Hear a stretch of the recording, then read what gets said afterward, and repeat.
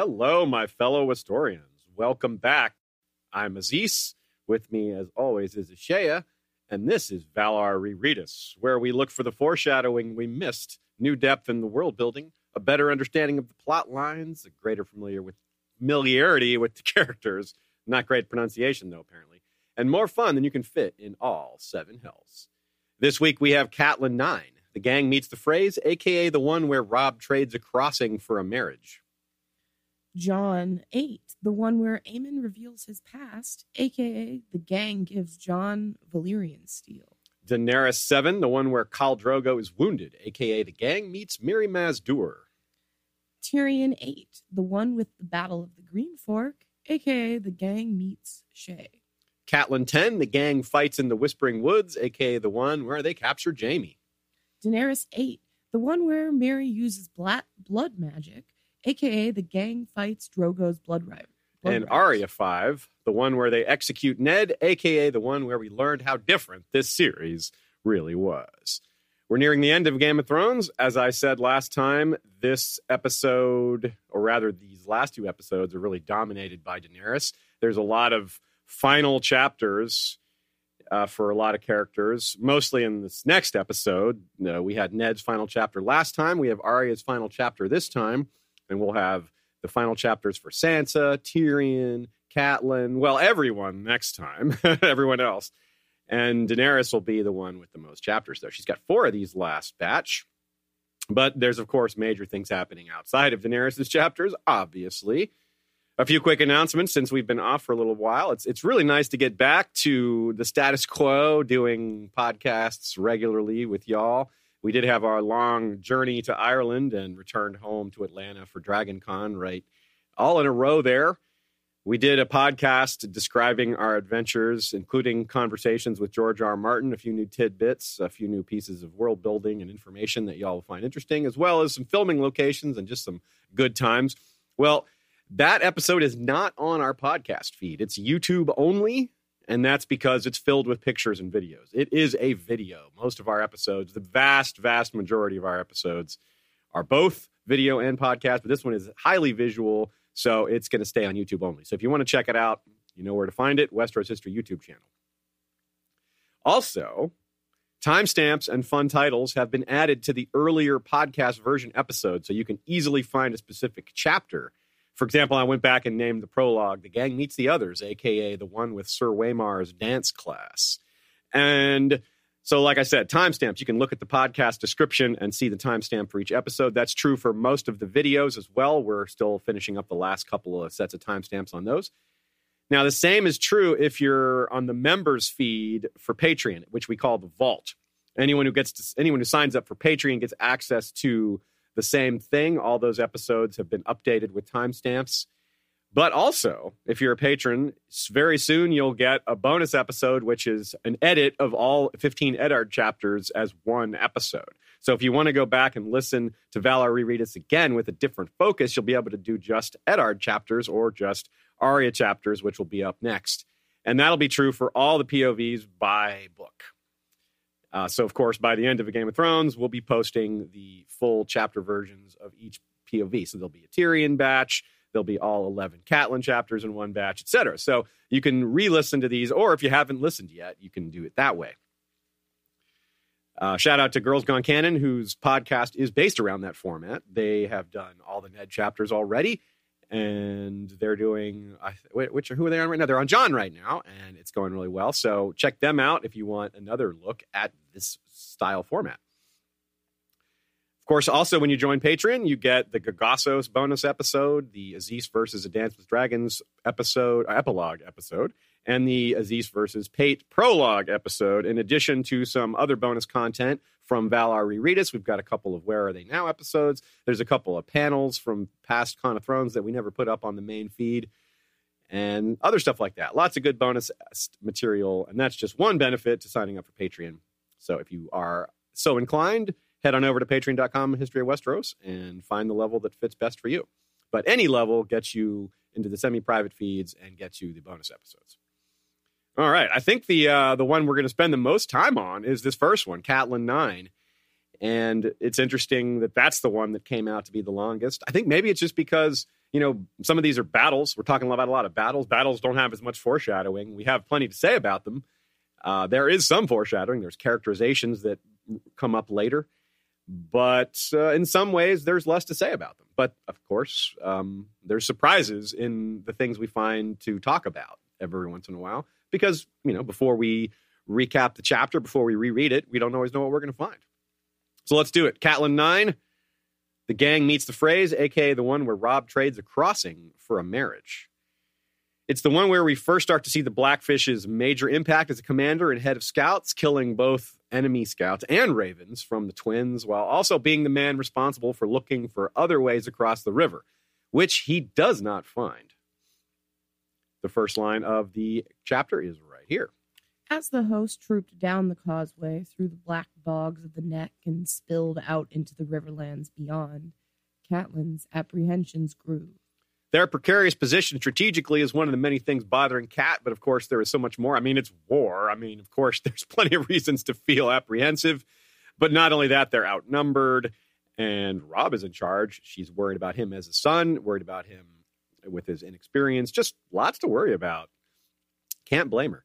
Now, Dany has betrayal in her future told to her by prophecy, but the signs for the Starks are just as ominous here, though less magical, less apparent in that sense. They're probably a bit more subtle. But on reread, they really stand out. I think the first time through, it's hard to catch them. But this time, it's there. It's there all over. Theon's penchant for making light of death continues here and will continue throughout the rest of the book and into the next book until he's Ramsayed. And this is paired with Cat's worries about her family. In this one, the seeds for beating the Lannisters in the field were sown, but also the seeds for the Red Wedding, though at the time it wasn't a sure thing. Well, it was in the sense that George had planned to write it from the beginning, but not in the sense of, in world where everything just had to go a certain way. And all while Theon's shadow hangs over Winterfell.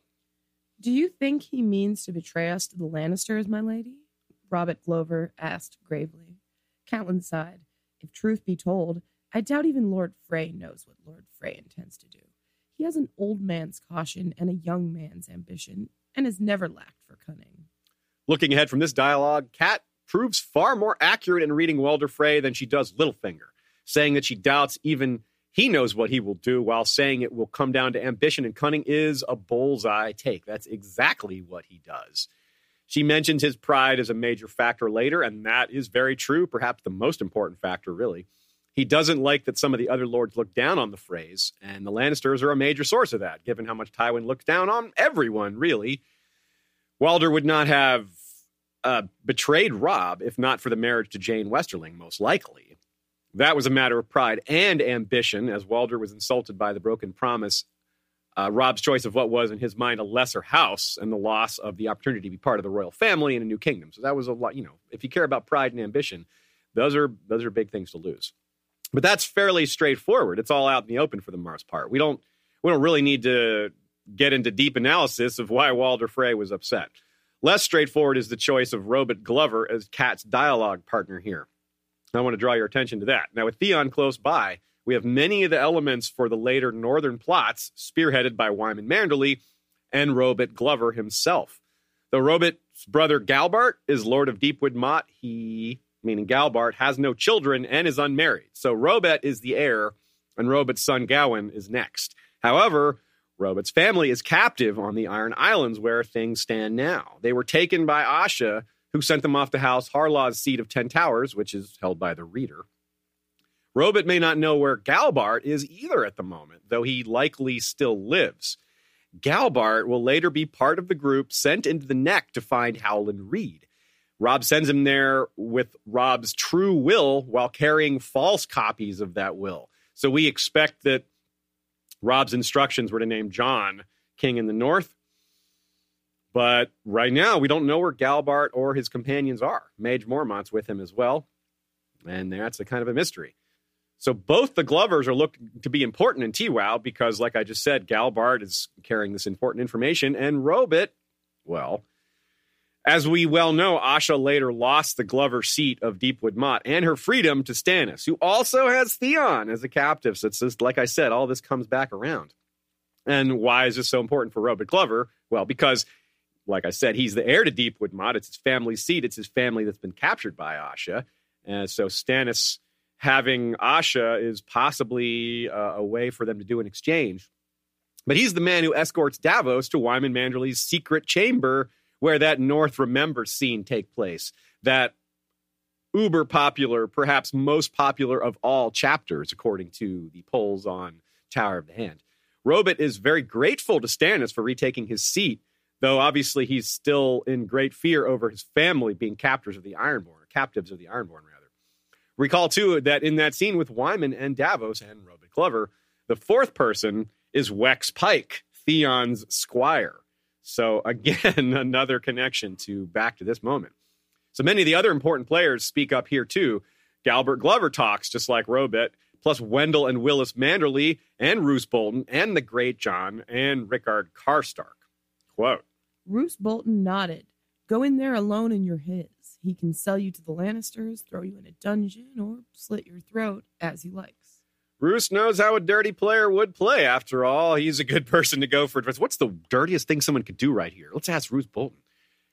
And, of course, talking about selling him back to the Lannisters, that's exactly what Roose does to Jaime. He sells him back to Tywin with the promise that, hey, remember that I did this. I'm doing you a favor.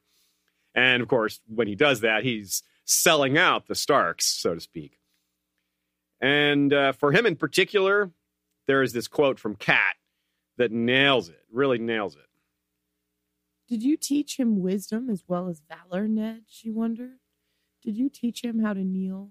The graveyards of the Seven Kingdoms were full of brave men who had never learned that lesson. So, yeah, that's about Robb, of course. She's worried about her son and how he's gonna deal with all this.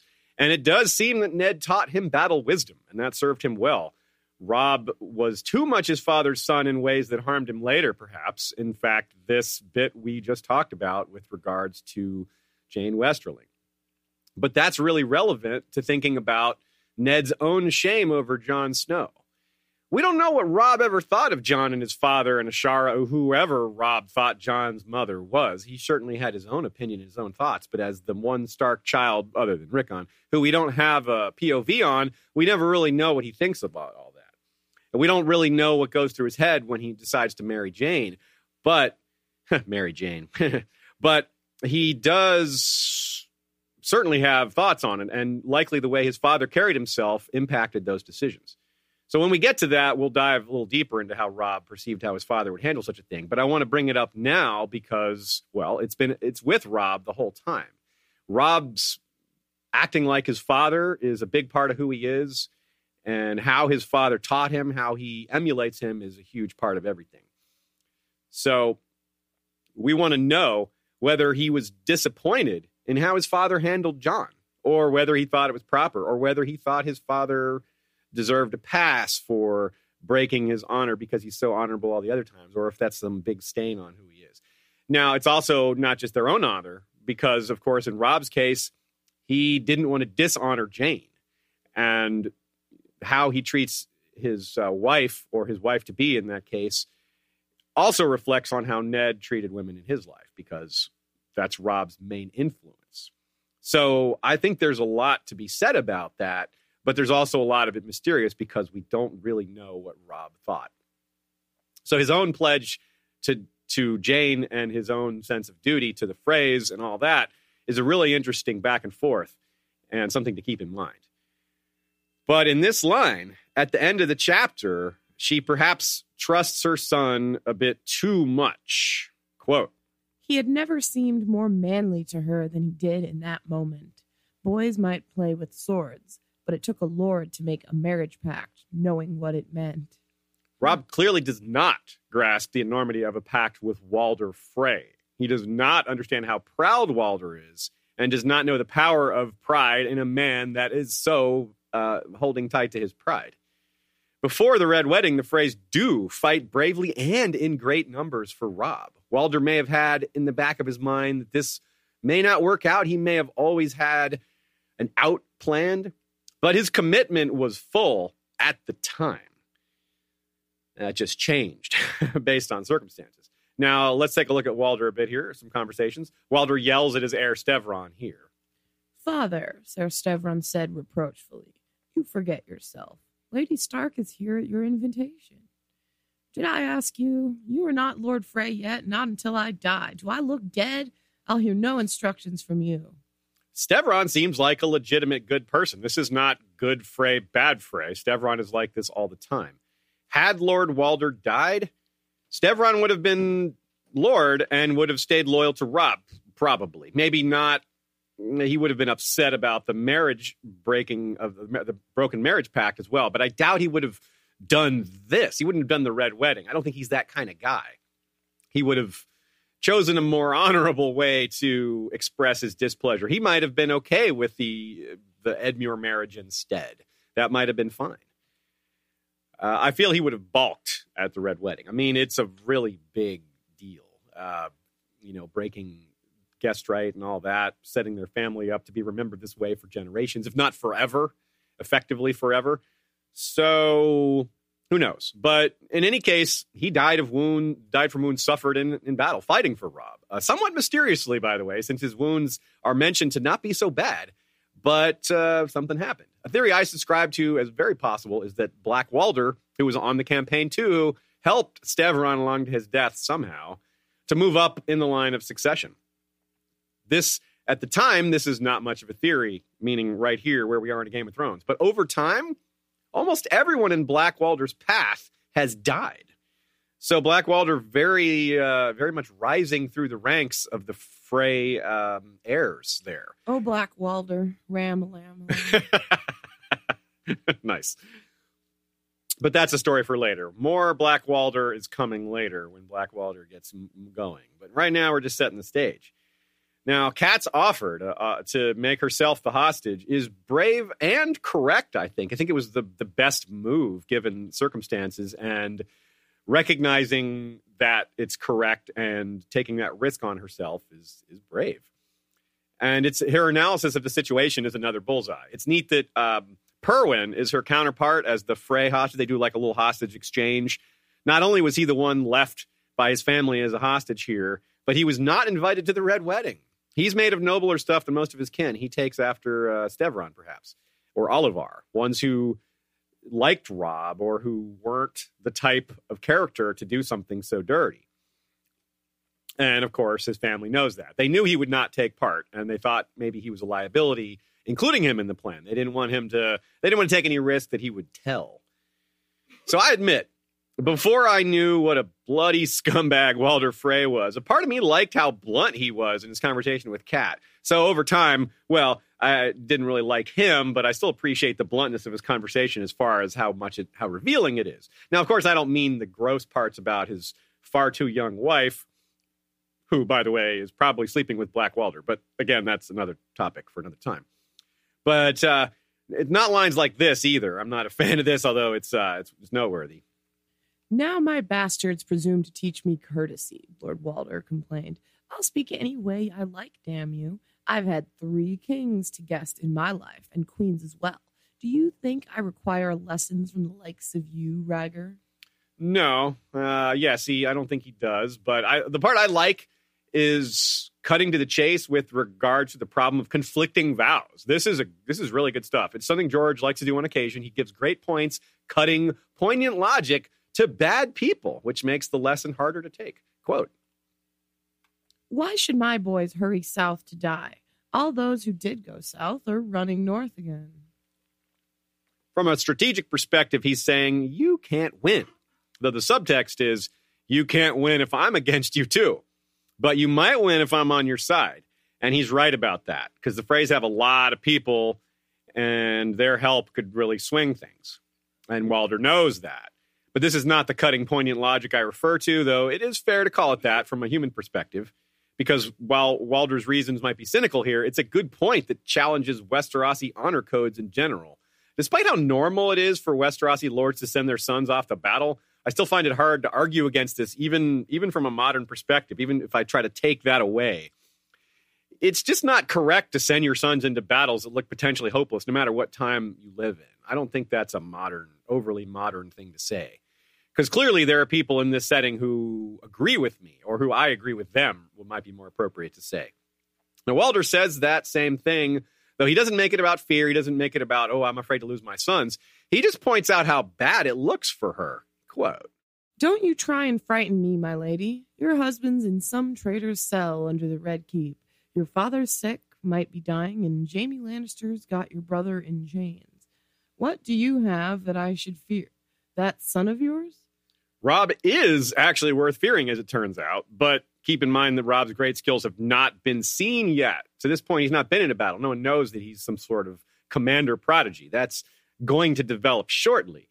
So if we set aside strategy, though, let's look to the honor side of this, as Kat does. That's the line of argument she goes with here. Quote, "You swore an oath to my father," Catelyn reminded him.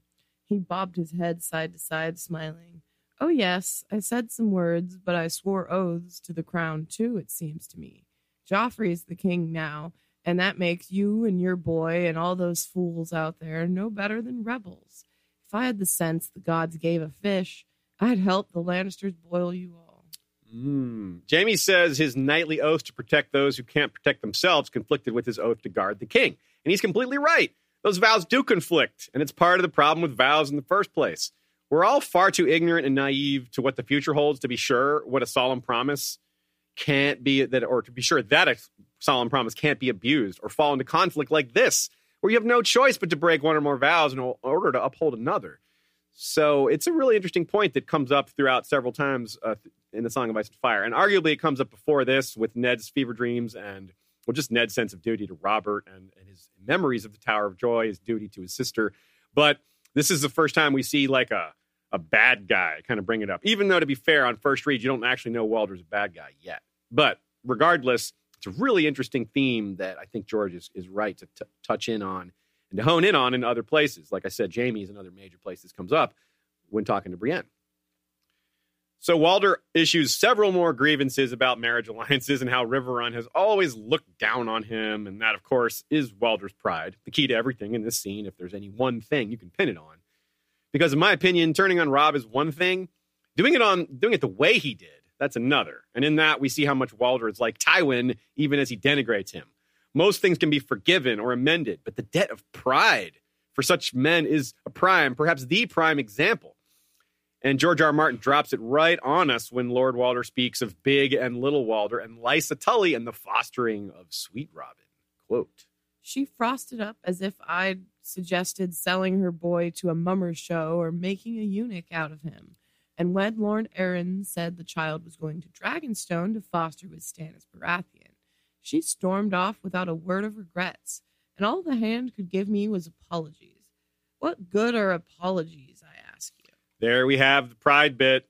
Apologies don't work when you're that proud. Apologies do work if you aren't that proud quite often. It just shows how selfish a person like this truly is. It's kind of a reveal. It's like, this is what your pride leads you to. Even when doing things in the name of their family, it's still this that matters the most. Not everyone in his family has the same level of pride for the name House Frey. They see pride in a different way. I mean, there's something to be said for, are you really proud of being the family that's remembered for the Red Wedding? It's a different form of pride. So it's a very loaded passage, because by bringing up Sweet Robin's fostering, Walder is bringing up what got Jon Arryn killed, which means I don't think Lysa even cared that it was Lord Walder who would be fostering her son. This is another problem with pride. She wasn't looking down on Lord Walder. She didn't want it to be him or Stannis or Tywin. It wasn't about which lord. It was about any lord. She didn't want Sweet Robin fostered with anyone, which gave Littlefinger an opening to stoke her fears and pull her strings, saying, "Ooh, look, they're trying to take your son away. No matter what, they're going to take your son away. The only way to stop this is to murder your husband." So that's yet another issue with having an overbearing sense of pride. You see insults where there aren't any. That's Walder for you. So Kat had to dance around that and make use of Walder's pride. She had to avoid it and make use of it. And like Robb's marriage pledge and that of Arya's, plus the promise to ward Big and Little Walder, there was really no other choice. And here's another quote to show us just how ominous this scene is looking. "A swollen red sun hung low against the western hills when the gates of the castle opened." A setting sun, the west, and red, swollen red. That's, like I said, that's ominous. Theon is a constant counter to Kat's caution. He wants the easy fight. He's always talking about the glory. He's really this is a good call from Joe Buckley, saying that he's got the boys of summer way of thinking, something that Catelyn is going to experience a lot more of when she starts treating with Renly's army next book. Further evidence of Hoster's tutelage of Kat. This is interesting because if you recall, for a while there, Hoster thought Kat would be his heir until Edmure was born. And that comes up for some other characters who are treated as an heir until a son is born. And it just goes to show that when they get this education, these women are just as capable, if not more so, than a lot of the men out there. It's just a lot of times they aren't given that education. Well, in the case of Kat, she did have some of it, and she uses it pretty well. And there's a good catch from Joe here as well. He points out the quote, "If Lord Tywin wants my help, he can bloody well ask for it." Well, I'm not sure it's clear exactly who does the asking later on, but yeah, they do certainly work together. I'm pretty sure it might be Tywin who reaches out, but it might be Lord Walder who says, "Hey, look, after this thing happened, maybe I could switch sides." Either way, he ended up working together without too much trouble. I wonder too if Catelyn had tried the Edmure method, saying, "Hey, you talked about how you wanted to marry one of your daughters to marry Edmure for so long. Well, maybe she should have started off with that instead of going straight to Robb." Or we don't know how the negotiations went. Of course, it's off page, but it's an interesting what if scenario. Couple of random questions and add-ons here, miscellaneous bits. I noticed that the last line of the chapter is "for good or ill. Her son had thrown the dice," which I think is a little Julius Caesar meta. Robb crossed the Green Fork when doing this, and Caesar crossed the Rubicon, which is the border to the Roman Republic. It was a point of no turning back, like Robb's, because he was crossing the border, and that's like an invasion at that point. And the famous line attributed to him when he did so, meaning Caesar, is "the die is cast." So we have the dice again. Her for good or ill, her son has thrown the dice. The Rubicon is named for its red water and is shallow, which harkens to the Ruby Ford, which is on the Green Fork. And it's named for Rhaegar's rubies. So, I don't know. George is a big fan of history. He might have snuck that one in there as a little nod to Robb. There's definitely some Frey pie foreshadowing here, or at least it works as Frey pie foreshadowing here. Good catch from John Hagee in her Facebook group. The line, "Catelyn would gladly have spitted the querulous old man and roasted him over a fire." And, of course, he uses this phrase, "boil," himself, that is, Walder Frey. "Wouldn't it boil them to blah, blah, blah?" He says that a couple times. So there's a lot of, eating people references here on the sly. Nina Friel says, Walder Frey calling on Jared to back him up is a great catch, underlying how much of a faithless bad actor he is, meaning Jared. Jared's role seems to be recurring in that he backs up outrageous lies with a straight face. Here's his biggest lie, much later in Dance with Dragons, if you don't recall. He's the one who says this at the Merman's court to Wyman Manderley and Davos. Quote, "The Red Wedding was the young wolf's work. He changed into a beast before our eyes and tore out the throat of my cousin Jinglebell, a harmless simpleton. He would have slain my lord father too, if Sir Wendell had not put himself in the way." So when Nina refers to his outrageous lies, outrageous is no exaggeration. It might be an understatement. I mean, that is ridiculous, right? He changed into a beast and tore out the throat of my cousin Jinglebell. Like, wow. Yet people just have to go along with that. Wyman Manderley is like, "Yep, I knew my son was brave." That's his response. But Davos just flat out calls him liar. And, well, he is. And Jared, of course, is also one of the ones who ends up in the Frey pies along with Rhaegar and Simon. So that's what he gets. That's his karma. Comment from our friend Mangu, who says, between Ned and Kat, they had the info that Lysa and Littlefinger lied to them about the Lannisters and Jon Arryn, but they never had time to sit down and share information, put their heads together to kind of figure all that out. Alas, they had the info, but not the time or the time together. Okay, that is all for Catelyn 9. Let us move on to the next one. Jon 8, the one where Aemon reveals his past, a.k.a. the gang gives Jon Valyrian steel. They've looked again for Benjen since his men were found, but no luck. Bloodraven's no help in that department, which might be a curiosity by itself. He has led people to things before. Not everything, he can't be a part of everything. But, Blame Bloodraven is a thing in our fandom, and it's fair to wonder about his influence. It does seem to be here in this chapter in general, because Mormont's Raven talks quite a bit. And Mormont himself starts the chapter off thusly, quote, "Are you well, Snow?" He says he is, but he isn't inside, we know from his point of view. The main reason is obvious enough, the massive pain in his hand. But there's also some psychology, some foreshadowing, lots of Jon's parentage, and some very cool ice and fire meta here. Quote, "At first it had felt as if his hand were still aflame, burning day and night. Only plunging it into basins of snow and shaved ice gave any reveal at all. Jon thanked the gods that no one but ghosts saw him writhing on his bed, whimpering from the pain. And when at last he did sleep, he dreamt, and that was even worse. In the dream, the corpse he fought had blue eyes, black hands, and his father's face, but he dared not tell Mormont that." And a few paragraphs later, he thinks, Jon did not understand why that should be or what it may mean, but it frightened him more than he could say. I think we have a good idea, though. A dead Lord Stark rising? Crypts of Winterfell, is that you? But it's also foreshadowing Ned's death, right? There's no more Ned's chapters, and he's going to die at the end of this episode, which is just 5 chapters from now. So it's probably both Crypts of Winterfell foreshadowing and Ned's death. And fire repeatedly slammed into ice, what he's doing with his fist, trying to cancel each other out. He's trying the cold to block out the heat, or at least balance each other out. Two forces of nature that need to be in balance, but they also need to be balanced out for Jon. He needs to learn who he is, but he's a long way from that.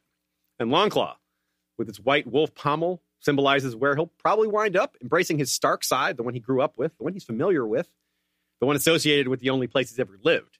But the blade itself was forged in Valyria, the other half of the fire/ice combo that makes him who he is. So why not have that concept reflected in his weapon? Yeah, why not? But Jon does not feel he's earned it. And because this is normally the sort of thing passed down from father to son, he ironically thinks that, no, Eddard's my father, not Mormont. You're not taking his place. It's an interesting reaction, but you can kind of understand why he feels that way, given all his identity issues. And from our point of view, his Stark heritage is hazy, but it is there. And his Targ heritage is hidden. From his perspective, he doesn't know about it at all. And his Stark side, yeah. So his view of himself is pretty similar to the reader view at this point, minus readers who don't know he's Targaryen. It's a bit confounding to his questions of identity that he's given a sword from a house that has little to do with either. I'm not complaining, just pointing out what I think is one of the many ways George set out to obscure the truth of Jon's parentage. Might as well, hey, give him a sword from some third family that's not related to anything. That'll throw them off. On the other hand, pun intended, it ties him to Dany in that they are both being mentored by a Mormont. Of course, Jorah wants to be a lot more than a mentor, but it's still a parallel. On the other hand, or white hand in this case, this is also the chapter where we learn Alliser Thorne is sent south with the hand of Jafer Flowers to show proof to the crown that whites are real. Of course, separating Jon from Thorne is a big part of the move, but getting someone else in Thorne's place as Master at Arms is a good idea, too. He probably shouldn't have ever had that job. He was not good at it. The new Master of Arms is Endru Tarth, maybe a brother or cousin of Brienne's father, but we don't know for sure. Also Sean's sworn enemy at Ice and Fire Con. In any case, Endru Tarth is killed by wildlings, led by the Weeper at the Bridge of Skulls at a Storm of Swords. It's the same battle where Bowen Marsh is badly injured. Of course, the wildlings are dangerous, but currently in A Dance with Dragons, they are allied with humanity, for reasons similar to what Mormont tries to impart to Jon here in this chapter. Gior starts a line of thought that culminates in Jon's final chapter with that brilliant point about it not mattering who else sits the Iron Throne when the dead come walking. Here we have something much sneakier. But in a way, Gior is wrong in a way, right? It does matter who sits the Iron Throne. And given what will be needed, humanity will need to stand together. Strong leadership will be needed. The kind of thing Mance Rayder does to the wildlings, uniting all these disparate clans. That's the kind of leadership that's needed. That's what Jon needs to do, what Dany needs to do, what Tyrion needs to do, whoever else needs to do it. It needs to be done. Sansa, whoever. Perhaps, it's a lot like Aegon the Conqueror, although for different reasons. Some people think Aegon was preparing the Seven Kingdoms for fighting the others. I don't think that. I don't see any evidence for it. But that type of leadership where everyone is fighting together is needed. However, it happens. This next quote is, it's It's exactly the kind of thing we've been looking for with this reread. Among the top things we're looking for, that is, which is evidence of Bran foreshadowing that we think we missed. So here we go. We have white shadows in the woods and unquiet dead stalking our halls, and a boy sits the Iron Throne, he said in disgust. The raven laughed shrilly. Boy, boy, boy, boy. The raven, the blood raven, is laughing about a boy king. Damn it. Ha!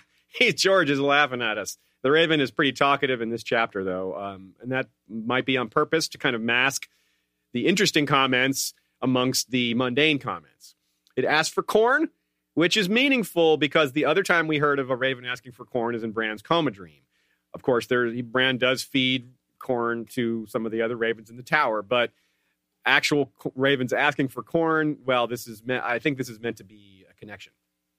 And later in this chapter, another piece of this corn puzzle is given when we are told by Maester Aemon that Mormont's raven is, quote, a rare bird because most of them prefer meat. So one that loves corn is a bit unusual and thus is part of why I think it's meant to remind us that the three-eyed crow asked for corn also. So I think this is some of the earliest evidence that Mormont's raven is a mouthpiece for Bloodraven. Back in this chapter, though, the raven also does this, which can be read as another inside joke about Jon's parentage. Quote, I had hoped for some word of my father. Father, taunted the old raven, bobbing its head as it walked across Mormont's shoulders. Father. I say that because he used the word taunted, right? Like taunting. Like you've got the wrong person in mind. Speaking of heads, you can read the bird bobbing his head while walking across Mormont's shoulders. Bobbing his head, walking across Mormont's shoulders, right? Foreshadowing for Ned's head being removed in a few chapters from now? Maybe. Here's another peculiar one. Quote, altogether harder to ignore than a glorified crow. Crow? Jon thought the raven sounded fairly indignant. Bloodraven was himself a brother of the Night's Watch, a crow himself. He might not have liked that name. I don't know. You got to wonder why the raven would sound indignant there. Maybe just because a raven doesn't want to be called a crow, but he wasn't being called a crow. He's referring to Alistair Thorne. Here's another quote. We ought to have remembered. The long night has come before. 8,000 years is a good while, to be sure. Yet, if the Night's Watch does not remember, who will? Who will? Chimed the talkative raven. Who will? So, like I said, surely not everything the bird says is the product of Bloodraven. For example, in this chapter, he repeats the word claw after hearing the name Longclaw, and I don't think that's noteworthy. It's just evidence that the bird talks, right? I can't see a reason for that to be an important clue. If everything the raven said was from Bloodraven, that would be a bit much. So, especially because it talks so much. It's a really talkative bird, like he says. But if this is one of those times, and I could see why, given the mention of the long night, the who will remember, that's, well, Brendan remembering or reminding people to remember the weapons that are used to fight, the weapons and tactics that are used to fight against the others in the long night. Well, he would agree that's important. Who will? Now, Bloodraven's presence is also remembered indirectly as Jon thinks of finding Ghost here. Quote, they had been riding off with the other pups, but Jon had heard a noise and turned back, and there he was, white fur almost invisible against the drifts. A noise, like I said, I maintain it's super unlikely that Ghost made a noise. The references to Ghost making no sounds are plenty, including this very emphatic one in Dance with Dragons where Jon thinks of him as, quote, silence on 4 feet. Now, he does occasionally make a little noise walking around, but this pup could barely stand on his own and doesn't make any noises with his mouth. So again, I think that was Bloodraven. But moving on to someone who knew Bloodraven in life, the scene with Aemon and his choices. This is so powerful. George really nailed it with Aemon in general, and I think that's really saying something because he nails it on the regular anyway. So he really nailed it with Aemon.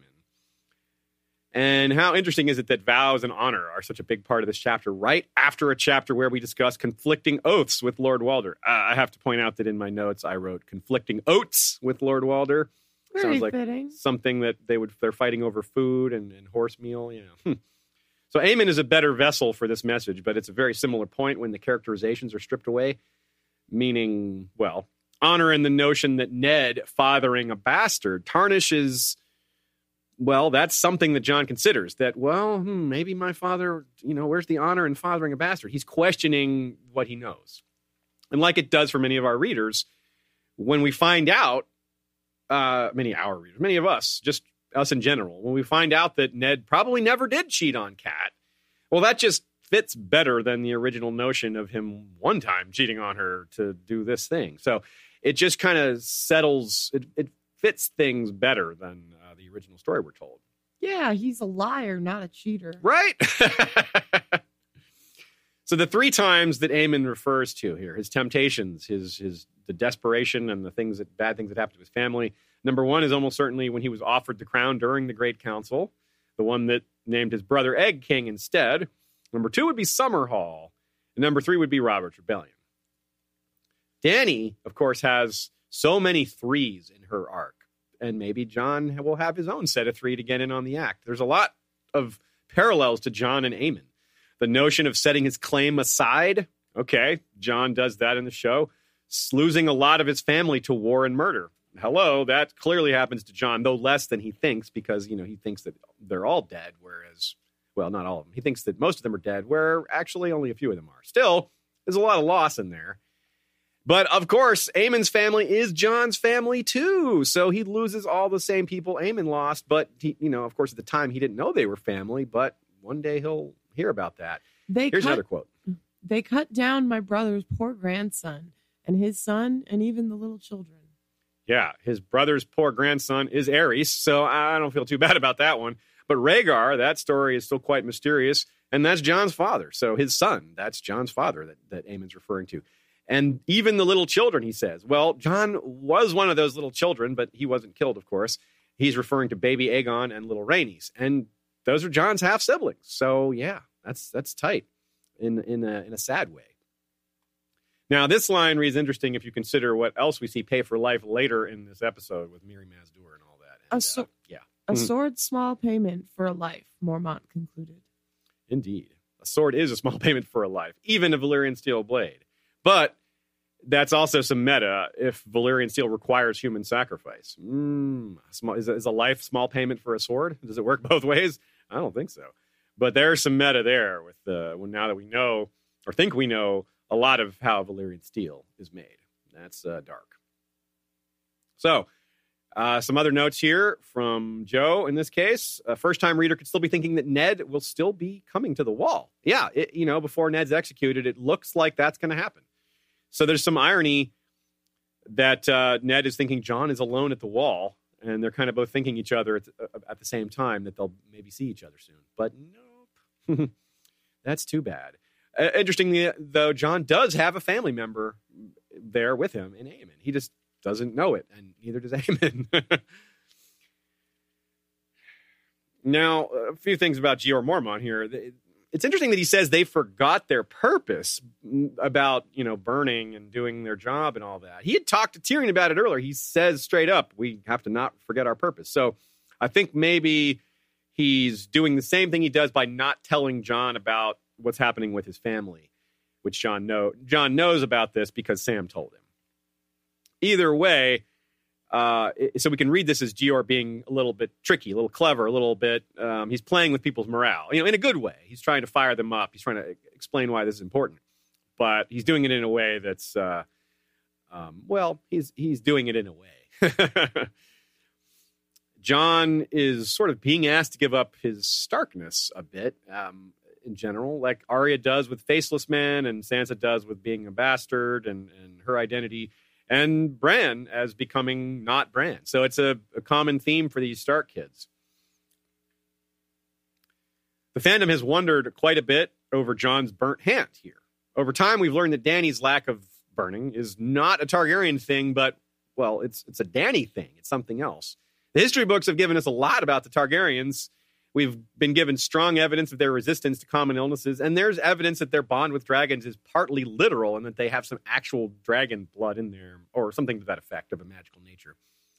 But we've never seen another Targaryen show immunity to fire. That's only Dany has seen that. Dragon fire, wildfire, molten gold, otherwise, it's none of it. No one's ever been immune to it other than Dany. And with Dany, it's just this one time.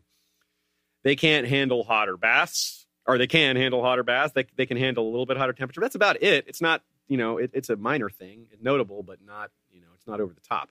So that's important to keep in mind. In this chapter, there's also the beginnings of Sam bending the rules a bit. Like I said a minute ago, he's telling Jon what's in the letters that he's reading to Maester Aemon, because Maester Aemon can't read anymore. He has to have them read to him. So Sam gets all this insider information, and that's how he tells Jon about Robb's campaign and Ned's capture and all that. John O'Donnell from Facebook points out that Mormont is more astute than he seems. Quote, how is it that everyone seems to know everything around here? I think Mormont knows what's going on. I think he's saying that idly to, not to call out Jon directly. But he knows. He knows Jon and Sam are friends, and he knows that Sam reads the letters to Aemon. So it's really straightforward where Jon's getting his information. Jon also points out that when he's throwing pieces of meat to the ravens through the cage, meaning John O'Donnell also points this out, that Jon's hand is burned and bloody. It's cool. It's fire and blood made real in this scene momentarily. He's got a bloody handful of raven or meat bits, and it's his burned hand. That's pretty cool. I did not catch that. Bernie L. from the live chat says crows can recognize faces and bring gifts if you feed them enough. Gifts are shiny things in glass. They're so smart. I think they've seen drug deals and understand currency. Yeah, that's true. They really are. There's videos of them being really clever and solving puzzles online. It's really quite something. They're very clever. Brendan B., also from the live chat, says, Mormont's Raven can sell you some milk of the poppy? Yeah, I guess so. All right, next one. Daenerys 7, the one where Khal Drogo is wounded, a.k.a. the gang meets Mirri Maz Duur. Reminder of what I pointed out at the end of the last episode and at the beginning of this one. 4 of the final 12 chapters are hers, with no one having more than 2. It's kind of like her arc is filling the vacuum left by Ned's exit from the narrative. It's a brutal chapter, though. Our first real look at aftermath, but not the aftermath of war, the aftermath of slaughter. The Lázarine were hopelessly outmatched. It wasn't much of a fight. Though there was a major fight. It was Dothraki fighting each other in the Lázarine village. Can I say something real quick? Sure. You obviously there's liberal show spoilers because that's what this is. I still can't help but want to say that. But the idea of Dany filling the gap of Ned. I mean, think about the role Ned played in this book about you think and then he dies. Yeah. The role Dany would play over 7 books. Oh, wow. That, good point. Builds her up, and then she's killed. She's not the end all heroic figure. She doesn't even make it to the end. George is so good at that. Like, he sets up a trope to break a trope by doing another one, but that trope ends up being broken too.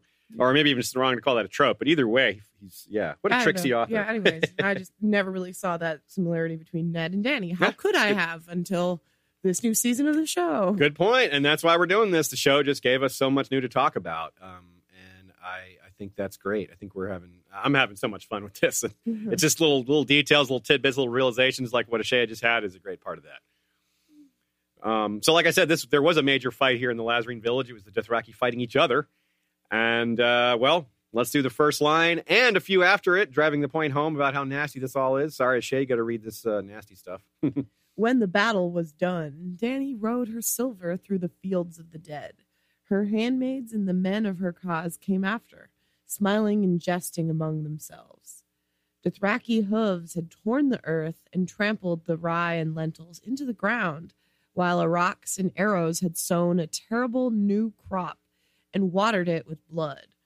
Dying horses lifted their heads and screamed at her as she rode past. Wounded men moaned and prayed. Jaqaran moved among them, the mercy men with their heavy axes, taking a harvest of heads from the dead and dying alike. After them would scurry a flock of small girls, pulling arrows from the corpses to fill their baskets. Last of all, the dogs would come sniffing, lean and hungry, the feral pack that was never far behind the Khalasar. Savagery is really something. I mean, it's so brutal. Later, we're going to talk about Theon's bloodlust again, and in the face of aftermath. But this level of destruction is on another level. It's not like what we see in Westeros. Quote, the sheep had been dead longest. There seemed to be thousands of them, black with flies, arrow shafts bristling from each carcass. Khal Ogo's riders had done that, Dany knew. No men of Drogo's Khalasar would be such a fool as to waste his arrows on sheep when there were shepherds yet to kill. Kill the sheep? Man, that's crazy. Just keep them. They can travel with you and all the other herds they already keep. Like, it's so weird to do this. They're so violent. Beyond this pointless slaughter is a bit of evidence that Khalasars are vary based on who leads them. We show, like Dany says, Drogo's Khalasar would not have done this. So Drogo's men are at least a bit more controlled as far as that goes. Or maybe that's just what Ogo wanted. He's like, yeah, kill the sheep. This is what we do. I mean, the Mongolians did that in some places. He's always been called, I can't make this joke, sheep effer. Yeah. But, so maybe the Dothraki will be under more control under Dany because of what a powerful leader she's going to be. But we're not like to see them as disciplined as the Unsullied, certainly, or even Stannis' soldiers or the Golden Company. Wherever they go, there's going to be rape and devastation and killing for the sake of killing. And that's going to be part of the price that Dany justifies to taking her throne back. And, well, there is a high cost of war. And bells, though. Bells are huge here. The bells sound for Drogo's victory, and it's told to us straight away by Ser Jorah. He slew 2 Khals this day. Khal Ogo first, and then the son, Fogo, who became Khal when Ogo fell. His blood riders cut the bells from their hair, and now Khal Drogo's every step rings louder than before. And then again, when she gets to Drogo, he makes, meaning Drogo and George R. Martin, makes extra sure that they're heard. He turned his head, the bells in his braid ringing softly. Is Ogo you hear? And Fogo his Kalaka, who was called when I slew him. Through no fault of her own, Dany has a very naive view of War and Mercy. You might say her view is Westerosi, even though she wasn't raised there. She has similar values. She hates slavery, which is banned in Westeros. She doesn't like war and conquest and the devastation that comes with it, but she sees it as necessary and that the justice of her cause outweighs these moral obligations. That's very similar to how Westerosi see it. They're like, yeah, well, they don't glorify, some of them glorify killing, but a lot of people, even Ned, are willing to, put a lot of people's lives at risk or have a lot of people die to uphold duty and honor or justice the way they see it. Mm-hmm. So when Dany says, quote, the dragon feeds on horse and sheep alike. She ain't lying, y'all. Horse and sheep means Dothraki and Lazarene in this context, but it also refers to knights and foot soldiers, lords and commoners. And literally speaking, Fire and Blood revealed how much dragons actually eat. The tally of devastation grows larger. Like, you get these big, big dragons eating huge amounts of animals every day. That's a big deal. When a single person grows enormously powerful and has the ability to rain down devastation on vast numbers of people, their death can have a huge ripple effect. It might be what we see with Dany much, much later, but now we're about to see what happens when Khal Drogo's army falls apart. And it's interesting because a minor wound indirectly ends him. He was embarking on a quest that would have killed so many more. Many, many more villages would have had the fate of this Lazarene village until they had enough loot to get across the Narrow Sea. And then, well, we heard what Drogo had in mind for the Seven Kingdoms. We heard the promise he made to the Mother of Mountains. Rape and pillage and devastation. His death prevented all that. Or it delayed it. Or a lot of it anyway. Or maybe just some of it. The rest, well, this quest is still being taken up by Daenerys Stormborn. Minus the slavery part, but still there's a lot of devastation and destruction. It's a better path of destruction than Khal Drogo's was, or would have been, because at least some of her path of destruction is directed at slavers in the slave industry. But as the show revealed, she'll probably go beyond that. And if we may see something like Eternal Winter being defeated only to be faced with Eternal Summer instead, someone decides it's necessary to take her out, just like someone may have decided to take out Khal Drogo and many other key leaders before they enacted some great plan. So the idea of killing one person to effect great change, to save others, or win great power, or both, it's a recurring theme. Whether you're Tywin arguing that killing one man at dinner is more noble than killing 10,000. Of course, Tywin's lying. He killed 10,000 men at dinner. But still, the point is what I'm referring to, not the truth of what Tywin's saying. Whether you're murdering a Khal or a king or a Lord Commander, hey, John, right? or whether a child sacrificed to R'hllor can be justified, or killing the stallion who mounts the world before he can be born, before he can mount the world. These are interesting moral quandaries. Do you kill someone before they do this great suffering? It's what Ned said to Robert. You don't kill a child for the harm they will do. You kill a child after they've done the harm, or when they're an adult and when they're, an actual threat. In this situation, it's difficult when you have prophecy and you have prophecy being real sometimes. You might actually know that a child can grow up to be this big killer. But can you be right? Prophecy can be wrong. What if you're wrong? I mean, I think a lot of us agree that the stallion who mounts the world is Dany. It never was Rhaego. It's always been Dany. It's the mare who mounts the world, not the stallion. But Mirri Maz Duur doesn't know that.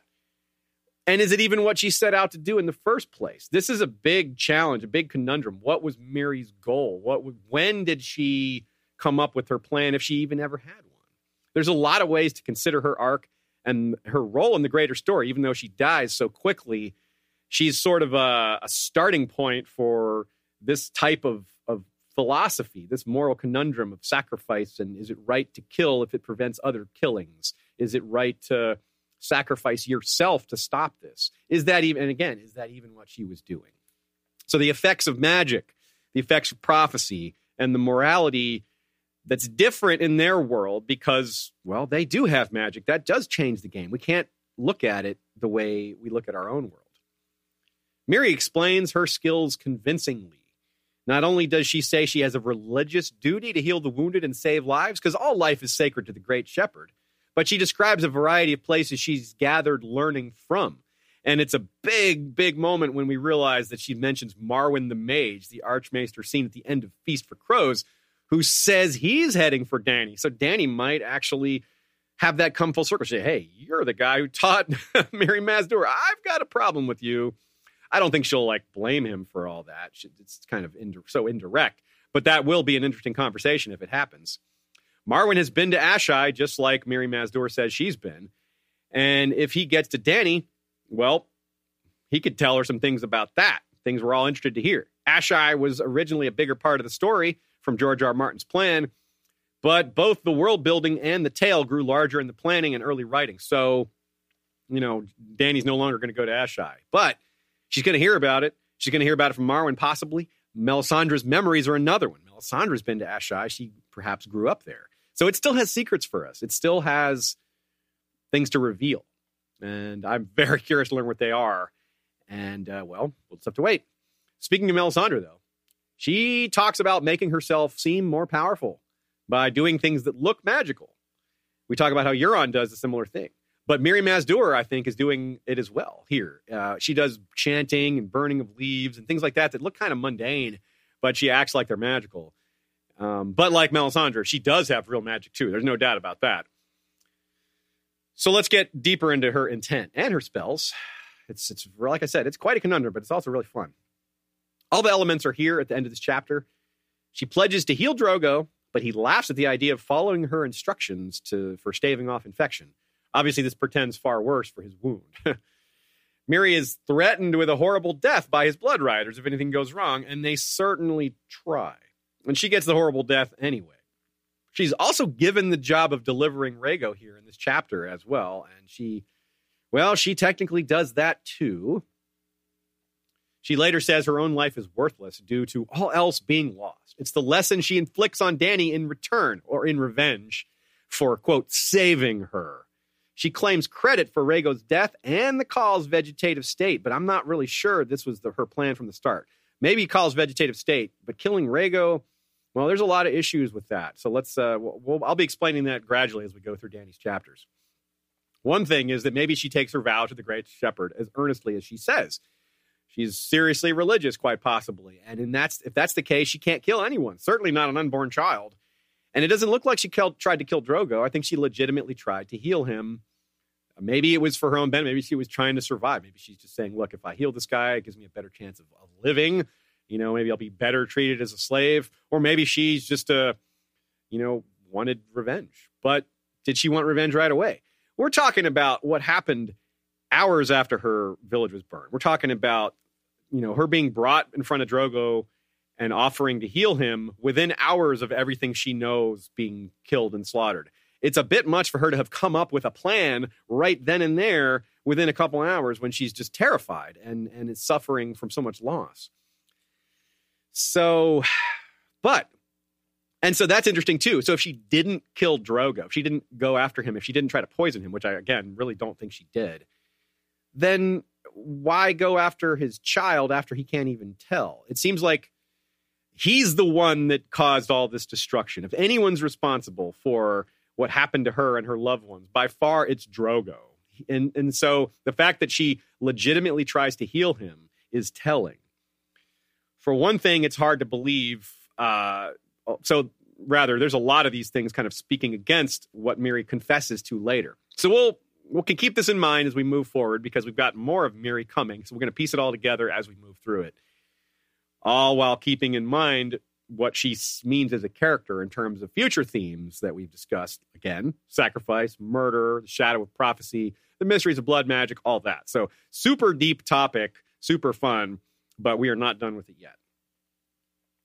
Joe Buckley points out that Iroha is included maybe to hold a mirror up to Daenerys and show that had Dany not been highborn, this would be her fate, meaning a beautiful but lowborn girl ends up as a sex slave. That's the fate of a lot of, not highborn women and girls. And, we even see that with Jorah when he goes to the pleasure house he meets Tyrion at. He's with a girl that looks like Dany. And that's no coincidence, but it also kind of proves this point. So a few other miscellaneous bits and questions. I never gave much thought to how the Lazarene as shepherds are derided by the Dothraki. They say, the lamb men lay with sheep. It is known. And, well, compare that to the early Valyrian shepherds. They were just sheep people, too. Dany's, super far back ancestors. Sheep people. But no, it's the same. I mean, lamb men laying with sheep, as I was referencing earlier. Yep. They had the same idea of interbreeding, crossbreeding, like the idea of Valyrians with dragons. Yeah, right. And like that concept of a people breeding with their associated animal exists across cultures. That's true. Yeah, people say the same things about the Dothraki, like they sleep with their horses. Yeah, it's in real humanity. It's a pretty common idea. Yeah, joking about people's closeness to animals being sexual. Yeah, you're right. Gross. So we'll give the Lazarene another 1,000 years, and maybe they'll be riding sphinxes. Something they grow into gradually. Sheep sphinxes. Part sheep sphinxes. So we have some gender semantics in the books regarding prophecy. Remember the concept of princess that was promised is something that's toyed with, and it might be happening here. Well, it is happening here. Maybe it's kind of a setup for that concept. Quote, "I need no man's help," he said in a voice hard and proud. He stood unaided, towering over them all. A fresh wave of blood ran down his breast from where Ogo's Arak had cut off his nipple. Dany moved quickly to his side. "I am no man." She is no man, and he accepts this semantics as as a good answer, and does in fact take her shoulder. So right on. Now here's a personal read that Dany really missed on. Quote, "She will do no harm." Dany felt she could trust this old, plain-faced woman with her flat nose. She had saved her from the hard hands of her rapers, after all. So judging people too much based on their appearance is a bit of a recurring theme for Dany, which is, it's a fair thing to give to a young girl or a young boy. Either way, judging people over much on their appearance is something that comes with maturity a lot of times, or rather not judging people too much on their appearance. But maybe this is what George is referring to here. Because so much of what Dany says in that moment, in that sentence, is a physical description. Old, plain-faced woman with her flat nose, right? That's, if I had a nickel for every time my fortune cookie said, "Always trust a woman with a flat nose," Huh. You've actually had that cookie, huh? Yeah, sure. Of course. Cookies. Don't trust cookies or prophecies. Okay, moving on. We are now at Tyrion 8, the one with the Battle of the Green Fork, a.k.a. the gang meets Shay. It's also the one where we meet Podrick Payne and a few other lords from the West. The Battle of the Green Fork is the first of 3 battles that comprise this showdown of Stark versus Lannister. The other 2 battles were the Battle of the Whispering Wood, which is in Catelyn 10, and the Battle of the Camps, described in Tyrion 9. Quote, on a hill overlooking the King's Road, a long trestle table of rough-hewn pine had been erected beneath an elm tree and covered with a golden cloth. Tywin's ruthlessness is on display, so is his wealth and power, and that's what wins him the battle for the most part, because his strategy here isn't good. I mean, I say it isn't, I wrote it isn't great, but I think I would downplay that even more. It's just not that good. He explains his plan at the end of the chapter, first saying that he put the least disciplined men on the left, expecting them to break and run, and then, quote, Robb Stark is a green boy, more like to be brave than wise. I'd hoped that if he saw our left collapse, he might plunge into the gap, eager for a rout. Once he was fully committed, Sir Kevin's pikes would wheel and take him in the flank, driving him into the river while I brought up the reserve. Pinning a large portion of the army is a solid goal, but Tywin is foolish to assume Robb will take his bait, because even if Robb is commanding the army, which he isn't, there's no reason to assume he won't listen to the more experienced lords around him. Young men don't always listen to their elders, that's true, but assuming Robb is such a man makes little sense, especially Ned Stark's son, a man known to be the opposite of rash, and Tywin was counting on Robb to be rash, or at least expecting or hoping for it.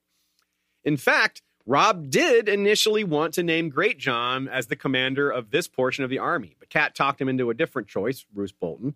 Setting aside the political consequences of choosing Roose, he's definitely not a rash man, and the Greatjon probably is.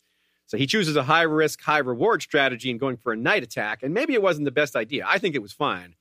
But agree or not, it wasn't rash. So I don't think much of Tywin's strategy here. But like a metaphor for wealth and privilege, he wins anyway. He kind of fails upwards. And Tyrion finds him sipping wine from a jeweled cup. Quote, The Stark boy proved more cautious than I expected for one of his years, Lord Tywin admitted. But a victory is a victory. He has more men, they're better equipped, etc. That's why I don't mind Roose's strategy. He had to gain an advantage to negate Tywin's advantage. A surprise attack is a reasonable way to do that. It just didn't work. And to pile on Tywin's decision-making even further, he didn't consider that his opponent would get creative rather than simply facing a superior force head-on. I mean, he should have predicted they would try something unconventional because he knew that they had a disadvantage numerically.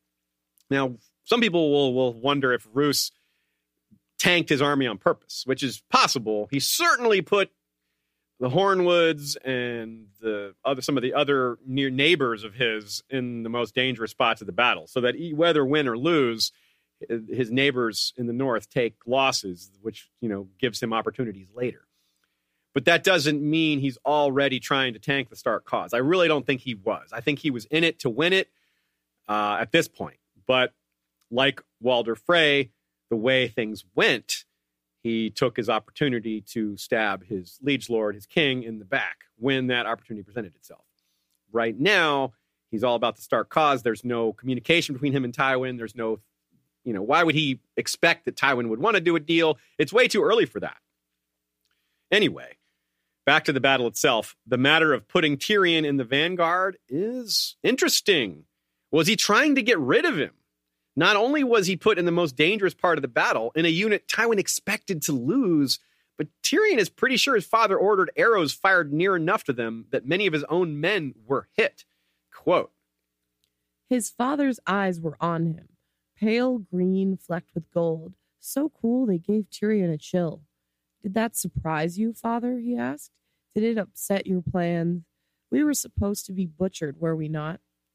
Lord Tywin drained his cup, his face expressionless. I put the least disciplined men on the left. Yes, I anticipated that they would break. Tywin wanted to get rid of his son without much suspicion, and if Tywin's not his sire, well, that might just be extra motivation to get rid of him. A death in battle, well, no one could accuse Tywin of kinslaying in such a case. On the other hand, did he expect him to flee? He says, I expected that part of the army to run. maybe he thought Tyrion would be one of those people running. And as a Lannister, as like a sort of commanding presence, as someone with men following him, like this clansman and Bronn and those guys, maybe he expected Tyrion running, to encourage others to run. It might have been part of his calculus there. Or maybe it was reverse psychology like he used with the clansmen. He was like, oh, those Northerners, they're really, no one, even my men are scared to fight them, which he used to, stoke their pride and get them to fight with him. So Tywin has, as much as I denigrate his strategy, I don't think he's some kind of idiot. I just think he's overrated. Can I pose a question to Absolutely. you? Do you think, would Tywin think it was a stain upon his house if Tyrion were in the Night's Watch? I posit that he wouldn't want him in there because otherwise Tywin could have easily had him admitted through any of his actions. I think he could. If he wanted Tyrion in the Night's Watch, he could. That's a good question. I mean, he definitely was intending to send Tyrion to the Night's Watch after the duel. Yeah, after he had good reason. Because that was my thought here, is that like if Tyrion turned tail and ran in a battle, that is probably good enough reason to be like, go to the Night's Watch. Yeah, maybe. But obviously, he would have had a reason before the duel if he wanted to. Yeah. So anyways. True. It's a good point. I mean, just in general, kind of keying in on what Tywin was trying to do here by putting Tyrion in that vanguard and expecting it to run. It says a lot. Maybe he expects Tyrion to run. That gives him an excuse to call him a coward and do all these other things. Or maybe he just expects him to die. So either way, you can see why Tywin had a lot of things that could go right for him here. But it's an interesting question for Gregor as well. Not the running away part. I really don't think he expected Gregor to run. But it's interesting that he puts Gregor in a unit he expects to lose and run. Especially since he probably doesn't expect Gregor to run. That kind of implies he doesn't expect Gregor to survive this. So that's a really interesting thing, too. The killing of Rhaegar's son is still on him, right? That's still something that Gregor knows about, which Tywin maybe doesn't really want other people to be talking about too much. The recent ravaging of the Riverlands is also something Tywin ordered Gregor to do, but he might not want to take responsibility for that. He might want to remove the witness, so to speak. It may not be enough to want him dead. Tywin later comments on how useful Gregor is. But, because he doesn't want to give him up to the Dornish. But on the other hand, if Gregor dies in battle, it kind of ties a lot of loose ends up. Yeah, I mean, I think it's one of those situations where you're not going to make the decision like, yeah, let's execute this guy. But if he's doing, good work for you and he dies while doing something no one else can do, that's fine. So let's put him in all these risky situations. And if he succeeds, all the better. Yeah. You know what I mean? So either way, Tywin wins, whether Gregor lives or dies. If he's out there fighting, he wins, I guess. Yeah, that's a good point. And this is the part of Tywin's strategy that I think is kind of gross, but fair to say is clever, or at least well considered from his perspective. That's removing any ethical consideration, obviously. Interesting, too, here is Tyrion's similarity to his father. It's really apparent here. Not the ruthlessness, that comes later and, in some parts before. But the pride part, again, with Walder's pride and Tywin's pride, Tyrion's pride is not to be forgotten. And, of course, Tyrion got that from his father. A lion's pride. Yeah, the lion's pride. It fits so well. So note that when Tyrion is told he's going to be in the van, he gets a sinking feeling. But he's not like, no, I'm not going to do that. He recognizes maybe his father's trying to get him killed, but he's not, angry. It's when he hears Gregor is leading it, not him. That's what gets him to storm off. So interesting, right? It's not that he's upset that his father's trying to kill him. It's that his father didn't put him in command, which that's kind of poignant. And he did get in several fights on the way to the Eyrie. He hasn't been in a battle, though. He hasn't actually commanded men in a real battle. So it does make sense for Tywin to not give Tyrion the command, even though it's typical for these situations for there to be a lot of nepotism and favoring the nobility, even when they don't have the skills. I think that Tyrion parallels Jon and Dany. I mean, Jon and Sansa in particular, just being whiny brats. That's a good point. They're just, well, the three of them are particularly whiny, I think, in this book. They are. You're right. They have a lot of times they have legitimate complaints, but they also make very, childish complaints. Yeah, like, I mean, like the idea of Tyrion thinking he should be leading anyone above like Sir Gregor Clegane. Yeah, right. It's just like ludicrous. He's not a knight. He's, he's just Tywin's son. Like, yeah, it's just completely ludicrous. Right. So it's kind of neat. Like, it's easy to miss that because, heck, your father's trying to get you killed. Like, that's way more important. But like, think about it. It's like, wait a minute. Why is he upset? He's upset about not being in command. It's like, so anyway. And now here's the line that comes up as he's walking around by himself after leaving dinner, after storming off. This, I think, maybe foreshadows where he'll be much later. His turning on his family. Quote. No one looked at him. No one spoke to him. No one paid him any mind. He was surrounded by men sworn to House Lannister, a vast host, 20,000 strong. And yet, he was alone. Oh. So sad. No, I just picture Tyrion, sad boy Tyrion, sitting there. I'm sorry. Yeah, he doesn't belong. It's how he feels. His father insults him by saying, Tyrion, you consult. I don't tell my plans to people who consult with sellswords and savages. But he is more comfortable with the sellswords and savages. Bronn and the clansmen and Shae now, who, like the Battle of the Green Fork, is very different from the TV version. In the show, Tyrion's knocked unconscious by a hammer and misses the battle. Now, I can't complain about that. Battles are just so expensive, and you gotta give them a pass for cutting some of these battles. They're just so expensive. But I do prefer, and I prefer keeping characters as similar as possible from book to show. But making Shae older and wiser, I think, was a solid decision. George R. R. Martin himself is a fan of Sybil Kelly's version of Shae, and he adds her to the list of characters like Bronn and Osha, who he indicates the show did a good job with the changes of them or making them more important. He at least likes the way the actress portrayed them, if not the changes the show made. And now, here's another line that stuck out. It's a small single line that kind of has a lot of meta to it. Maybe it foreshadows the long night, maybe not, but I think it fits whether or not George intended it that way. Quote, dusk had settled, turning all the banners black. That's cool, right? You could put that sentence, in the Winds of Winter when humanity's facing the armies of the dead, right? Humanity is one house when it's living versus the dead. Everyone's in the Night's Watch if the others get through the wall, in a sense. I mean, they don't have to give up their families and all that, but they all need to be fighting for that same cause.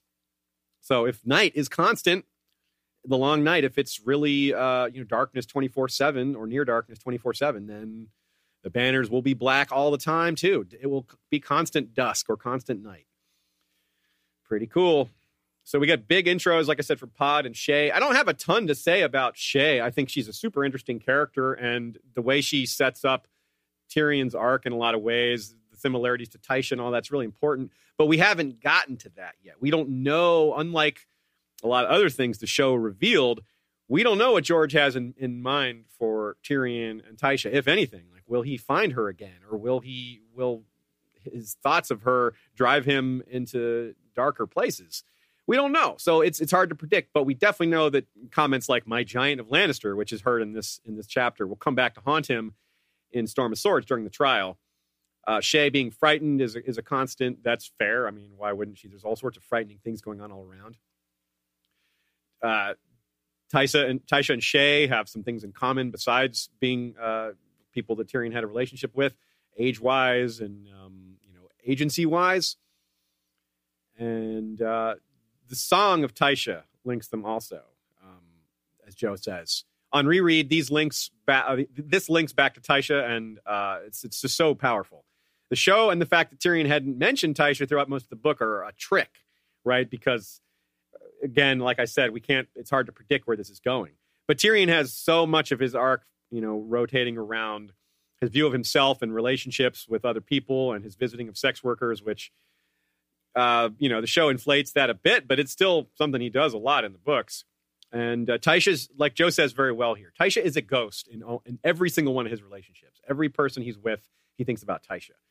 And I wonder, moving forward, how much he's going to think about Shae. He definitely thinks about Shae. He still thinks about Tysha more than Shae, but he's going to have face his guilt over that at some point, I think, and think about what he's done. Joe points out that this is not a good book for Gregor's horses. Yeah, Gregor loses a few horses in this book. One that he does, at the tournament, kills it himself, and his horse dies under him in this one. Joe also points out a nice bit here. Yes, we note that Brynden Tully is amazing, but what we didn't know is that Adam Marbrand is also a really competent commander, and Brynden just outfoxes him. Adam's the one who comes and delivers the news that Robb's army had split. That should have been Adam's job to discover that. And he is, like I said, highly competent, but we don't learn that till later. So it's important to note that now that Brynden Tully's work here was spectacular. He fooled a very competent man very thoroughly. Here's a minor curiosity I have as we move into our QA/miscellaneous portion of this chapter. Quote, Tyrion owned a fine suit of heavy plate, expertly crafted to fit his misshapen body. Alas, it was safe at Casterly Rock, and he was not. I wonder if he'll ever get back to that armor, and or if he'll ever feel safe at Casterly Rock. I wonder about that. Maybe at the very, very end of the story. Still think there's a good chance he ends up Lord of Casterly Rock at the end. And, if he does, he'll be reunited with his armor. Mm-hmm. Speaking of armor, Tywin's very interesting. Now, Tywin has had long since tried to tie his family to the Targaryens. He wanted to, marry Cersei to Rhaegar, as we know. And his armor has kind of a Aegon and his sister's vibe to it. I never caught this before. This is new for me. Quote, The great cloak was held in place by a matched pair of miniature lionesses, crouching on his shoulders, as if poised to spring. Their mate, a male with a magnificent mane, reclined atop Lord Tywin's great helm, one paw raking the air as he roared. All three lions were wrought in gold with ruby eyes. That's interesting, right? The magnificent mane that he himself lacks. He does have those magnificent side whiskers, though. Mutton chops. Interesting, too, that the core of Tyrion's supporting cast moving forward for several books is gathered right here. You got Podrick, Shae, Bronn, Shagga, Timett, and Chella even. So really, these are all the people he's bringing with him to King's Landing, and they're going to be part of his arc until he flees to Essos with in a box. And even then, he's going to think about some of them and refer to some of them and wonder what they're doing. And maybe one day they'll be reunited. I look forward to the possibility of Tyrion and Bronn again, or Tyrion and Podrick again, maybe. Shagga and Timett and Chella are all alive now, as far as we know. So there's a chance that he could be reunited with any or all of them as well. That'd be cool. Our Facebook group had a lot of talk about Shae. There's some really good discussions about agency and where the importance with her character. It's partly an important discussion because, again, the show is so different from the books with her character. So she's, in a lot of ways, a very different character, which means that the discussions about her are very different, and then it's important to parse those differences. And I'm wondering, again, how much he's going to think about her in the future. I think that's going to be a thing. So again, shout out to our Facebook group. Lots of good discussions happening there, as well as on Flick, which is the links are generally available in the description of the podcast or YouTube video, depending on which you're watching on. Let's move on to Catelyn 10. The gang fights in the Whispering Woods, a.k.a. the one where they captured Jaime. It's also the one where Cat remembers some important moments from her childhood and prays for her own child. Quote, The woods were full of whispers. That's one of the coolest openings to the chapter. It's the Battle of the Whispering Wood, and the whispering is a big part of it. You can hear men kind of talking to themselves, trying to fire themselves up morale-wise, trying to keep from getting scared. And it's called the Whispering Woods. It's the Battle of the Whispering Woods. It's a really cool way to start the chapter. Just a different perspective on battle. Each of these three battles that we get are done a different way. In this case, we're close enough to harm. Cat is close enough to harm that she could be, hurt in this battle, and close enough to see and hear it. But she's not worried about herself. She's worried about Robb. Whereas, contrast to Tyrion, who was actually in the battle. And the third battle, which is the Battle of the Camps, that's going to be one we hear about after the fact from a messenger telling Tyrion and Tywin and Kivan and all that. So we get three different perspectives: in the battle, near the battle, and told about the battle. And they're all, of course, almost in a row. Not in a row, but close to in a row. between Catelyn and Tyrion's chapters, if you just look at those, then they are in a row. So now when Robb leaves her before the battle, he says it's because Father told him to let the men see you before a battle, to give them courage. Now, we've been talking about Robb and how he emulates and learns from his father throughout this episode, and it's going to last until the end of Kat's arc, basically. And there's a lot of it in this chapter and set up for more of it later. For example, when thinking of the dead after the battle, quote, Robb looked away into the woods with the same brooding look that Ned often got. So we see him act like his father and behave even sort of subconsciously like his father with his mannerisms. Brood. Yeah, the Stark brood, right? John got that too, right? Yeah. As Robb becomes more and more like Ned, Theon's going in the opposite direction. Robb is the Tully words here. Family, duty, honor. He's not about glory. He's not eager for blood. He takes it seriously. He takes it like a solemn duty. But Theon is like, yeah, it's like the fire. It's like the field of fire. It was great. It was glorious. He's just completely unable to read the room. Robb is reflecting on grief. He's thinking about people that were guarding him that died in the battle, like heirs to important houses. He's dismayed. He's not thinking about this great victory. He's thinking about the men they lost. And Theon is doing the opposite. He's talking about how great it was. Like, yeah, we won. We kicked their butts. Hardly any of our men died. But some of them did, Theon. And those were important people. And this same thing happens after they learn of Ned's death in Kat's final chapter next week. While Robb is in the Godswood with the other Northern Lords praying, Theon's going to be bragging about this very same battle to the Riverrun garrison. So again, he's of a different mind. Theon also, in a perhaps bit of foreshadowing to his lack of forethought and his, lust for blood, he thinks Robb should cut Jaime's head off. That's just stupid as well as bloodthirsty. It's worthy of Joffrey. That's, like I said, this is foreshadowing. It's not recognizing the value of hostages. Theon later will be told by Asha that you'll be a hero if you just burn Winterfell and bring Bran and Rickon back to Pike. But that goofball is like, you're trying to take my castle away. No, she's giving you blatantly good common sense advice, but he's kind of stupid. So, bloodthirsty and stupid. That's a big part of who Theon is. Until the Dreadfort, he stops being as stupid when he has horrible things happen to him. Instead of stupid, he becomes traumatized. And, that's a long way off. We'll get there. So just as Roose Bolton's army is outnumbered and attacks at night, so is Robb's. And so does Robb's. So you wonder some people wonder if Roose tanked his own army there, but I think is a good chance that this was all discussed prior, that Robb and Blackfish and Roose and all these guys decided that both armies would attack at night. Galbert Glover points out that Robb's army is at a 3-1 disadvantage, but Robb's army is all cavalry, better commanded. The terrain is to their advantage in that Jaime has to split his army in 3 to besiege Riverrun properly. In other words, having the advantage of 3 times the men isn't an advantage if they aren't all fighting together. And so that's what their aim is, to pick those armies off one by one rather than letting them unite, which would pose too much of a problem. Blackfish basically does what Tywin tries to do, build his strategy in large part around the commander's tendencies and personality. But Tywin, of course, doesn't actually know Robb and makes a lot of bad assumptions about how he'll behave. Jaime Lannister, however, is a well-known commodity, and his tendencies are a lot more established. But even that, with that known, Brynden checks to be sure. He plays him and does a few testing moves, sees how Jaime will respond to raids, and then makes his move. Plays him like a master.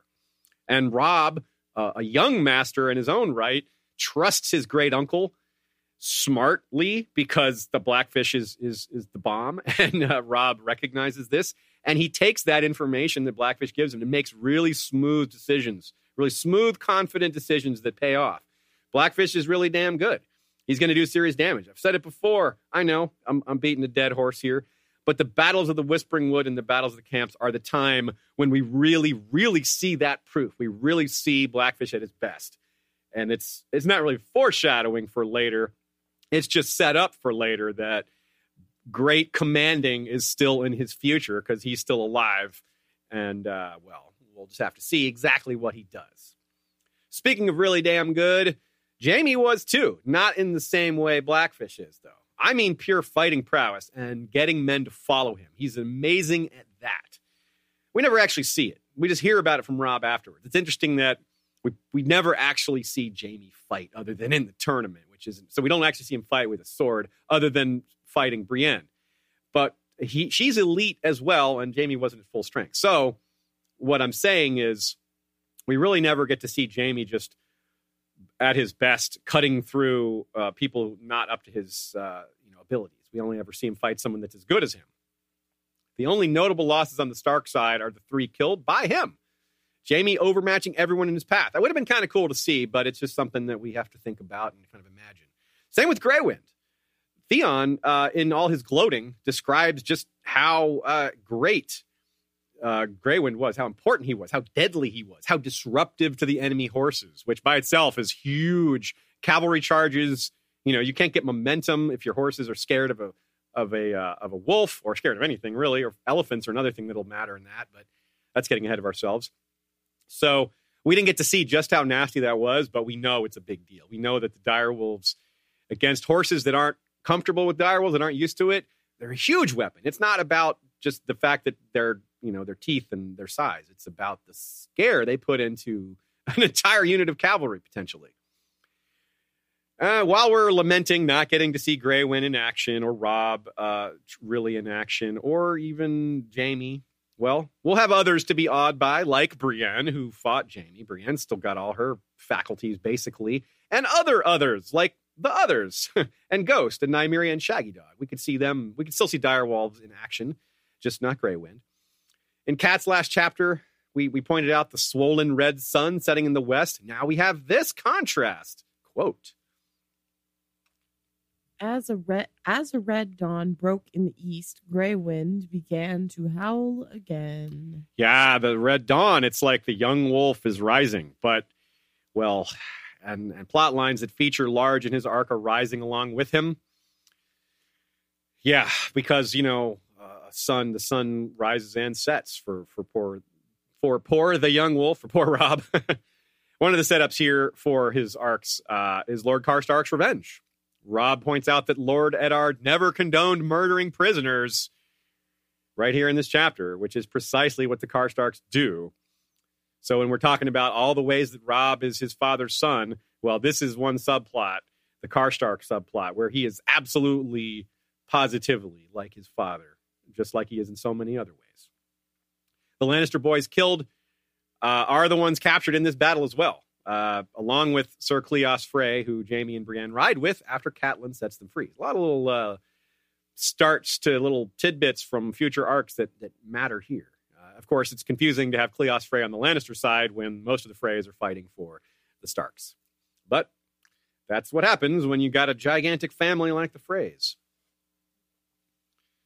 Okay, a couple of questions here. 2 more examples of Captain Obvious doing his thing. Remember Hal Mullen, who says obvious things? Well, here it's pointed out again that he does that. Quote, "They're coming, my lady," Hal Mullen whispered. He was always a man for stating the obvious. Gods be with us. And again, Captain Obvious rears his funny head when Jaime is presented in chains. "The Kingslayer," Hal announced. Unnecessarily. Unnecessarily. I love that. Also, it's funny because the unnecessarily is itself unnecessary. Yeah. So George is definitely throwing some comedy in there. I love Captain Obvious, and I'm glad he's still alive as far as we know. I hope he is part of the comic relief in The Winds of Winter, which is sure to be brutal and full of death. If Captain Obvious is there to lighten things up, along with people like Dolorous Ed, I'll be happy. So Lord Jason Mallister, one of the series' hidden badasses, captures Robb's future father-in-law, Gawain Westerling. Though Gawain never actually consents to Robb's marriage with his daughter. Currently, Gawain is back in the Crag, most likely.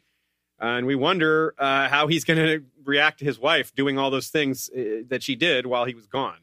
Jaime wasn't so happy with Sybil Spicer, so I don't know what Gawain's going to think. But I'm curious what happens with him in the long run. Minor character who has some things to do, or at least to answer for. Also from our Facebook group, John Heggie mentioned some symmetry in the manner of captives taken and how both sides react to it. He points out that both sides are ecstatic about their victory until someone shuts them down and points out that they're not being realistic, that they're getting ahead of themselves. Here is Catelyn doing that to Theon. Quote, "And Lord Tywin," Catelyn interrupted. "Have you perchance taken Lord Tywin, Theon?" "No," Greyjoy answered, brought up short. Yes, shut up, Theon. And here's another one on the other side. "And the boy?" Lord Tywin asked. Ser Adam hesitated. "The Stark boy was not with them, my lord." That's right. Too many assumptions, Tywin. So, that's that. Let's move on. Daenerys 8. The one where Miri uses blood magic, a.k.a. the gang fights Drogo's Blood Riders. An ominous way to begin the chapter. Quote, "The flies circled Khal Drogo slowly, their wings buzzing, a low thrum at the edge of hearing that filled Dany with dread." Yeah. Drogo is doing the exact opposite of what Miri said to do to get healthy. So that's not working out so well for him. He's dying. But the bells are still ringing in his hair. And, of course, that's in part because he can't sit still. He's just swaying back and forth. It's making the bells ring more, which is, there's probably some sort of symbolism in there. Not much time has passed since this last chapter. It says that he tore the poultice off 6 days ago and had it replaced with a mud plaster thingy instead. Now, Miri said he needed to wear it for 10 days, so if he pulled it off 6 days before the 10 days had happened, well, it's only been about a week, give or take a few days, so not long, which makes sense because, you know, infections and stuff, it wouldn't take a long time. Once that gets going, it's going to move quickly. So it's kind of funny, though. Well, ironic, maybe not funny. Khal Drogo, afraid of nothing, claiming to have great pain management skills, can't deal with the burning and itching of this poultice, has it removed, but is too proud to admit that his wound is worsening. Isn't that, well, that's toxic masculinity for you. Heavy emphasis on the toxic. That's not masculine to not admit you're dying. Yeah. So also interesting to compare these similar elements. Who else had a minor wound that festered and became dangerous only to be saved by blood magic? Victarion. Yeah, he's on this trip too. He had his wound treated earlier than Drogo. Now, Drogo with a firearm, though. With an arm like Victarion. Now, that would have been pretty badass. But, alas, no firearm Drogo for us. Dany doesn't allow herself to despair. That's really interesting. Later, she doesn't allow herself to feel fear. I think this is kind of ominous in a way that I didn't notice before. It's not good to not feel fear. That's pointed out a few times in the series that people who don't feel fear are kind of inhuman. You got, bravery in the face of fear is courage. It's not bravery when you just don't feel fear. That's like a form of sociopathy. Everyone's supposed to feel a little bit of fear. You're not supposed to be afraid of nothing. And for most of the time, I feel like Dany is being brave. But there are times, maybe not all here, but just throughout her arc where I think that there's some spots where she just doesn't have fear, which maybe take a different look at. Maybe that needs to be re-examined. Maybe it's just her conquering her fear, but sometimes maybe it's just that she doesn't have it, which is interesting. And isn't that a statement about Dany that might wind up describing her arc really well? What I mean is seeming strong, but really it being something else. Her strength gone awry or being too strong. Jorah points out that Drogo's blood riders are essentially bound to die with Drogo. It's cultural, ritualistic. They have to die in an attempt to avenge their call if it was killed by some enemy, or if that's already done, or if it isn't possible, well, then they're supposed to die by some kind of ritual suicide that isn't exactly made clear. Quote, "The Dothraki say a man and his blood riders share one life, and Kotho sees it ending. A dead man is beyond fear." Now that's contrasted to a deserter from the Night's Watch. They're beyond fear in that they know anyone who catches them will, can kill them or turn them in to be killed. Their life is forfeit. And it's the similar situation here. They're dead men walking by the demands of their culture, just like a deserter would be, but with different, attitudes. Jorah should know all this very well. This is an interesting. Jorah's role in all this is really interesting. He's condemned in Westeros himself, after all. He's a man that probably didn't see himself getting a second chance, but is getting one.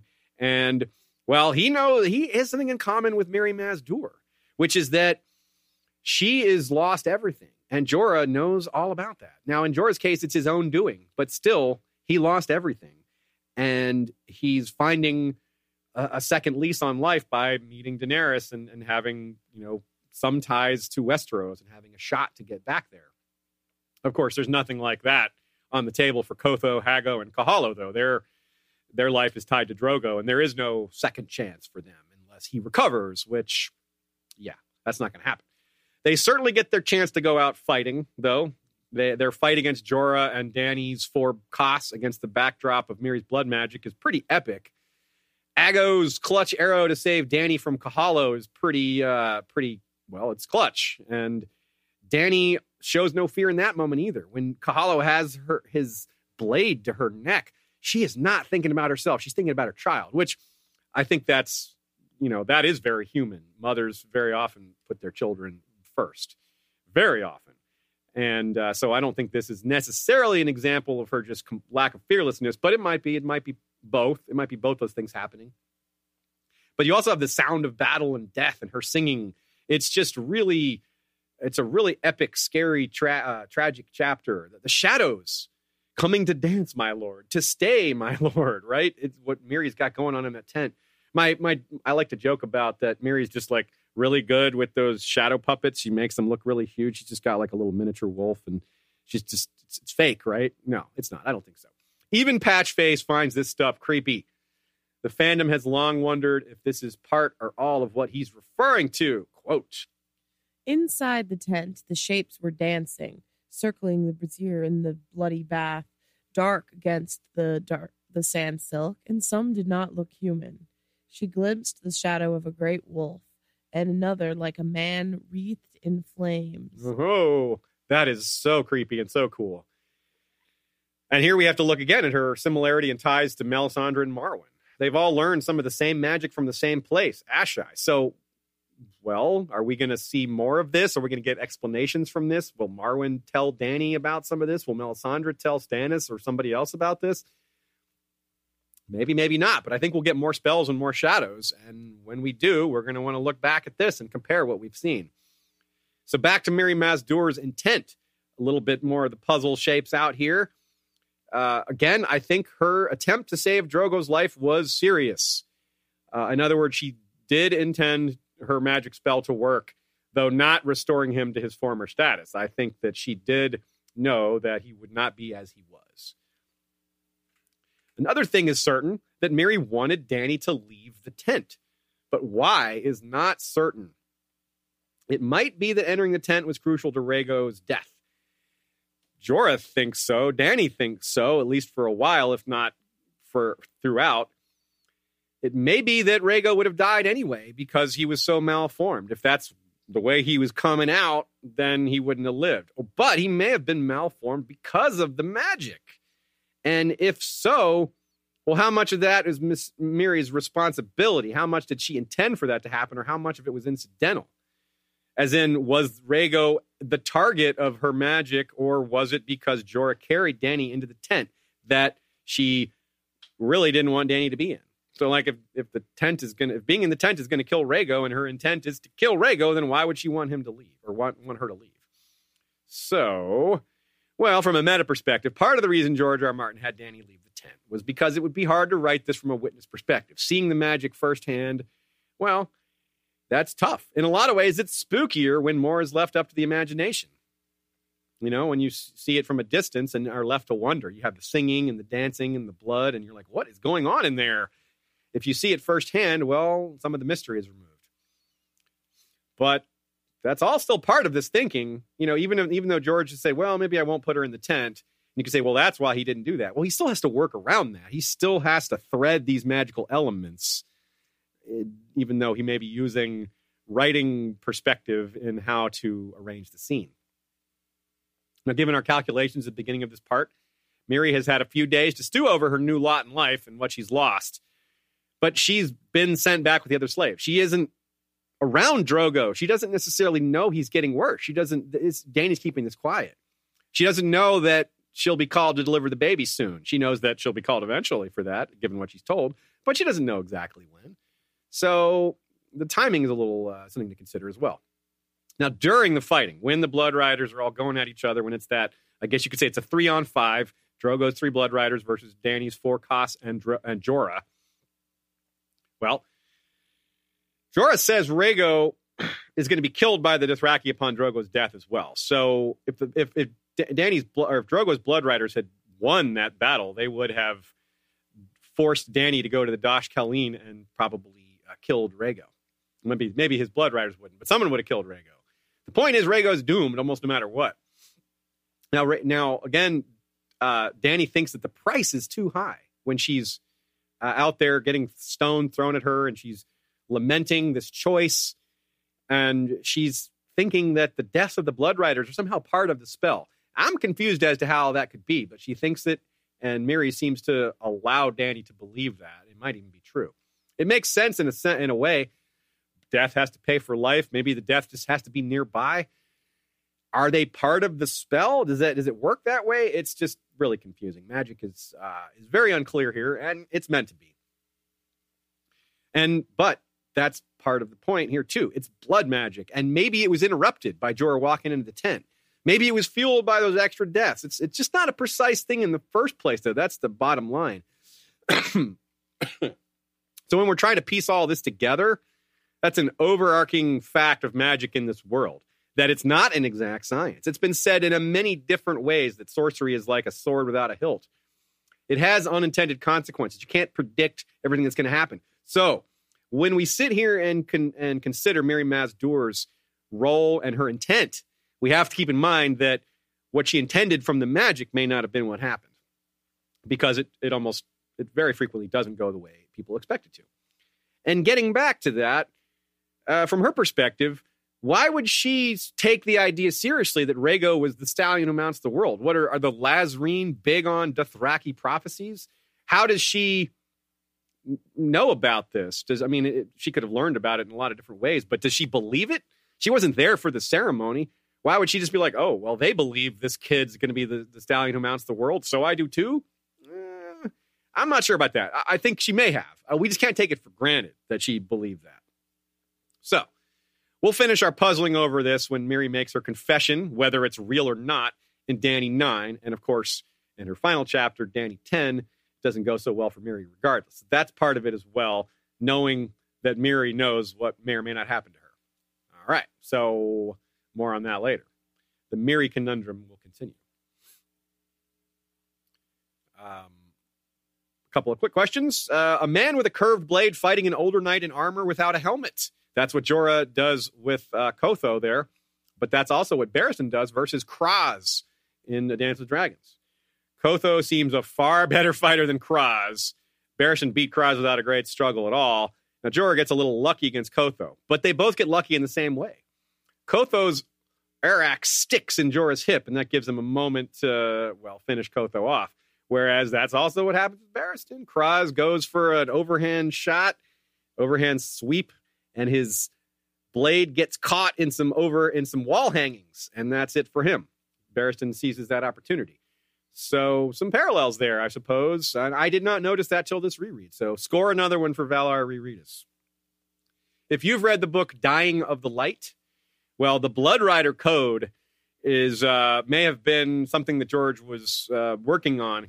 He had a proto version of it in the concept of Tains, Teyn, which is a pairing of from a warrior culture in Dying of the Light, and they treat each other, kind of like they're one life. It's very similar. So if any of you have read Dying of the Light or plan on it, well, be on the lookout for that. It's very cool. And there's a lot of other parallels to A Song of Ice and Fire in Dying of the Light, including dog hunts, skin changing, things like that, houses. It's very cool. Again, I've recommended it before, and I'll do it again. You can get it at our website, historyofwesteros.com.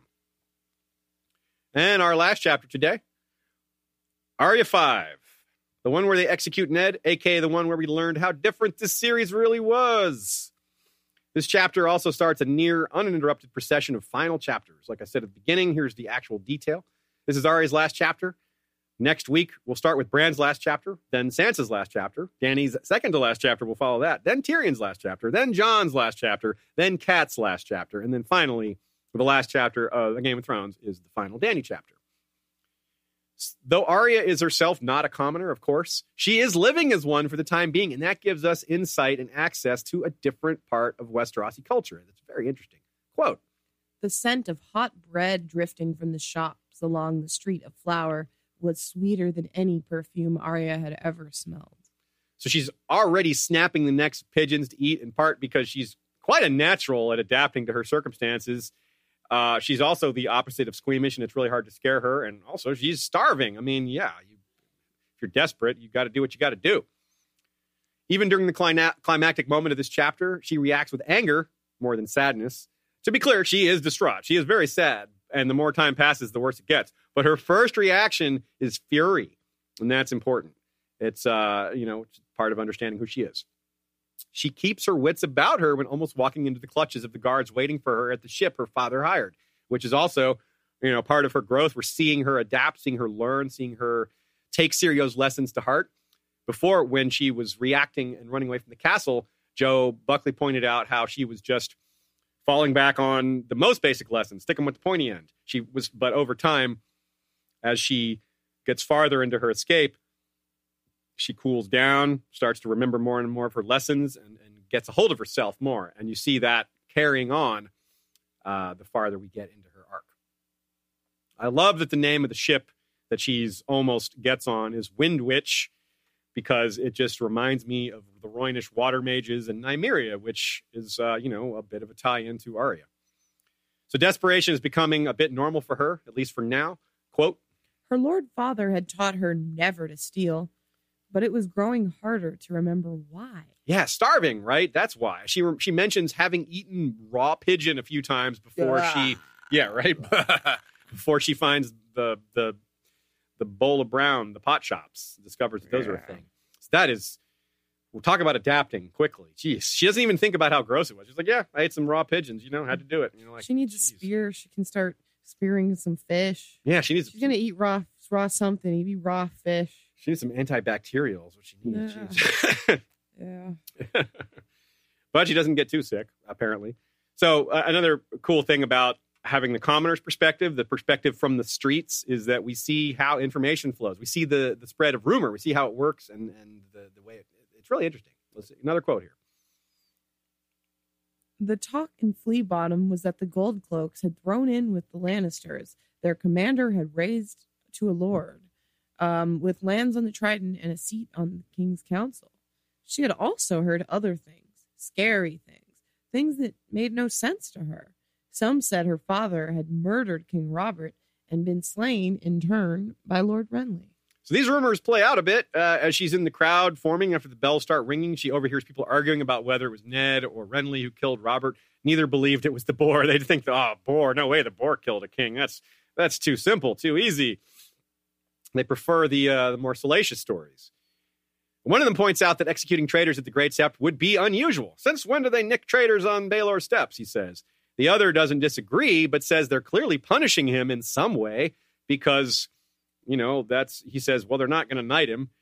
And, well, that's rumor working for you. That's the grapevine. That's the game of telephone. Whichever term you prefer, that's what we're seeing here. And it's very realistic, in my opinion.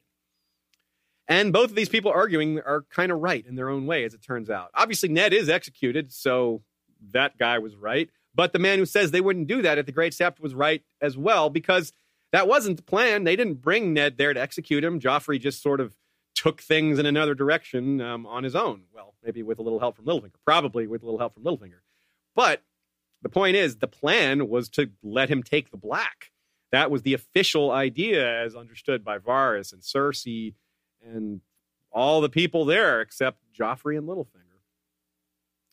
And hey, just like the show, when people were confused about what the bells meant, there were some quotes that may have contradicted each other in the show about the bells. Remember that? Well, George was ahead of everything in that regard here as usual.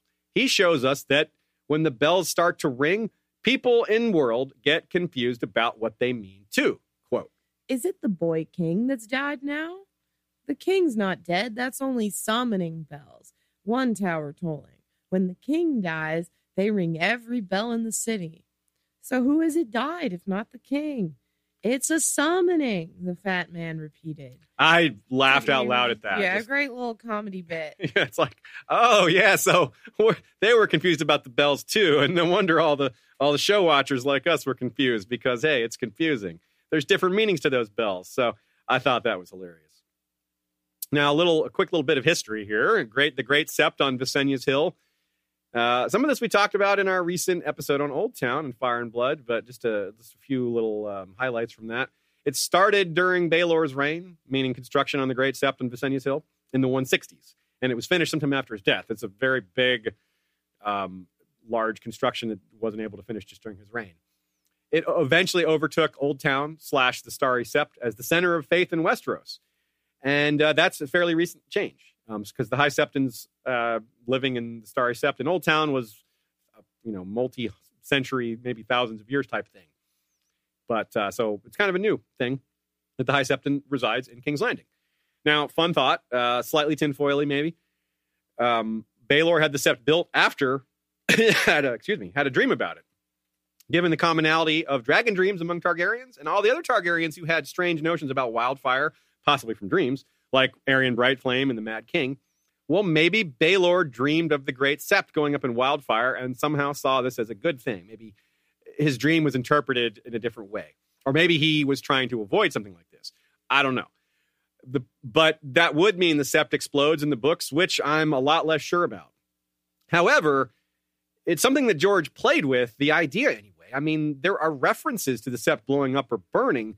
Nothing I can see that qualifies as foreshadowing, but it is discussed. In other words, let me just give you the examples. Tyrion later spreads a rumor that Stannis is planning on destroying it. That's part of the propaganda war between Stannis' faction and the Lannister faction. He's just trying to scare people into what kind of man Stannis is. He might not be wrong, actually, but he's not operating based on information he knows. He's just kind of throwing that out there to make Stannis look bad. And more importantly, they tell, meaning the pyromancers, they tell Tyrion that they found 200 jars buried under the Great Sept. Now, they had that removed. So it's kind of like the wildfire that could have blown up the Sept in the books was removed and left there for the show. I guess there could be another stash hidden down there. Maybe this was meant to say y'all didn't find all the wildfire. And even the show gave us some wildfire blowing up in King's Landing during Dany's run there. Just no one talked about it. You could just clearly see green fire there.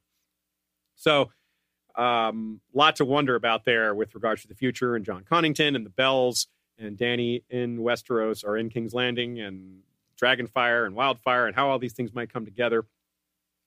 Anyway, Arya is unaware of any of that history. And of course, she's never heard of dragon dreams at this point. She arrives to see a lot of familiar people, but some of them she doesn't know by name. She just knows them by look. So Joffrey, she knows, he's described in a way that, as usual, makes him very easy to hate. Cersei is wearing almost Targaryen colors again. She's wearing morning black, but with crimson streaks, not golden streaks like the Lannisters would have a lot of times. But, if she had golden streaks, she would look like, well, the man with the black and gold armor that's standing there. And that's the very same lord raised up from the City Watch that Ashea quoted earlier. That's Janos Slynt. You could see why Cersei's colors, she didn't want to match Janos Slynt. You could say she's not a fan of Slynt. Oh, nice. Arya sees Littlefinger, a.k.a. what she sees as the short man with the silvery cape and pointed beard who had once fought a duel for Mother. The Hound and 4 other Kingsguard are there as well. So one of Meryn, Boros, Aerys, Preston, or Mandon was elsewhere, almost certainly guarding Tommen and Myrcella. Jaime, of course, is not there either. But Barristan Selmy is. Remember that, folks. He's there watching this execution in disguise as a peasant, he later tells Dany. This is Whitebeard, the prequel, right here. As Joff makes his announcement, there's confusion and consternation.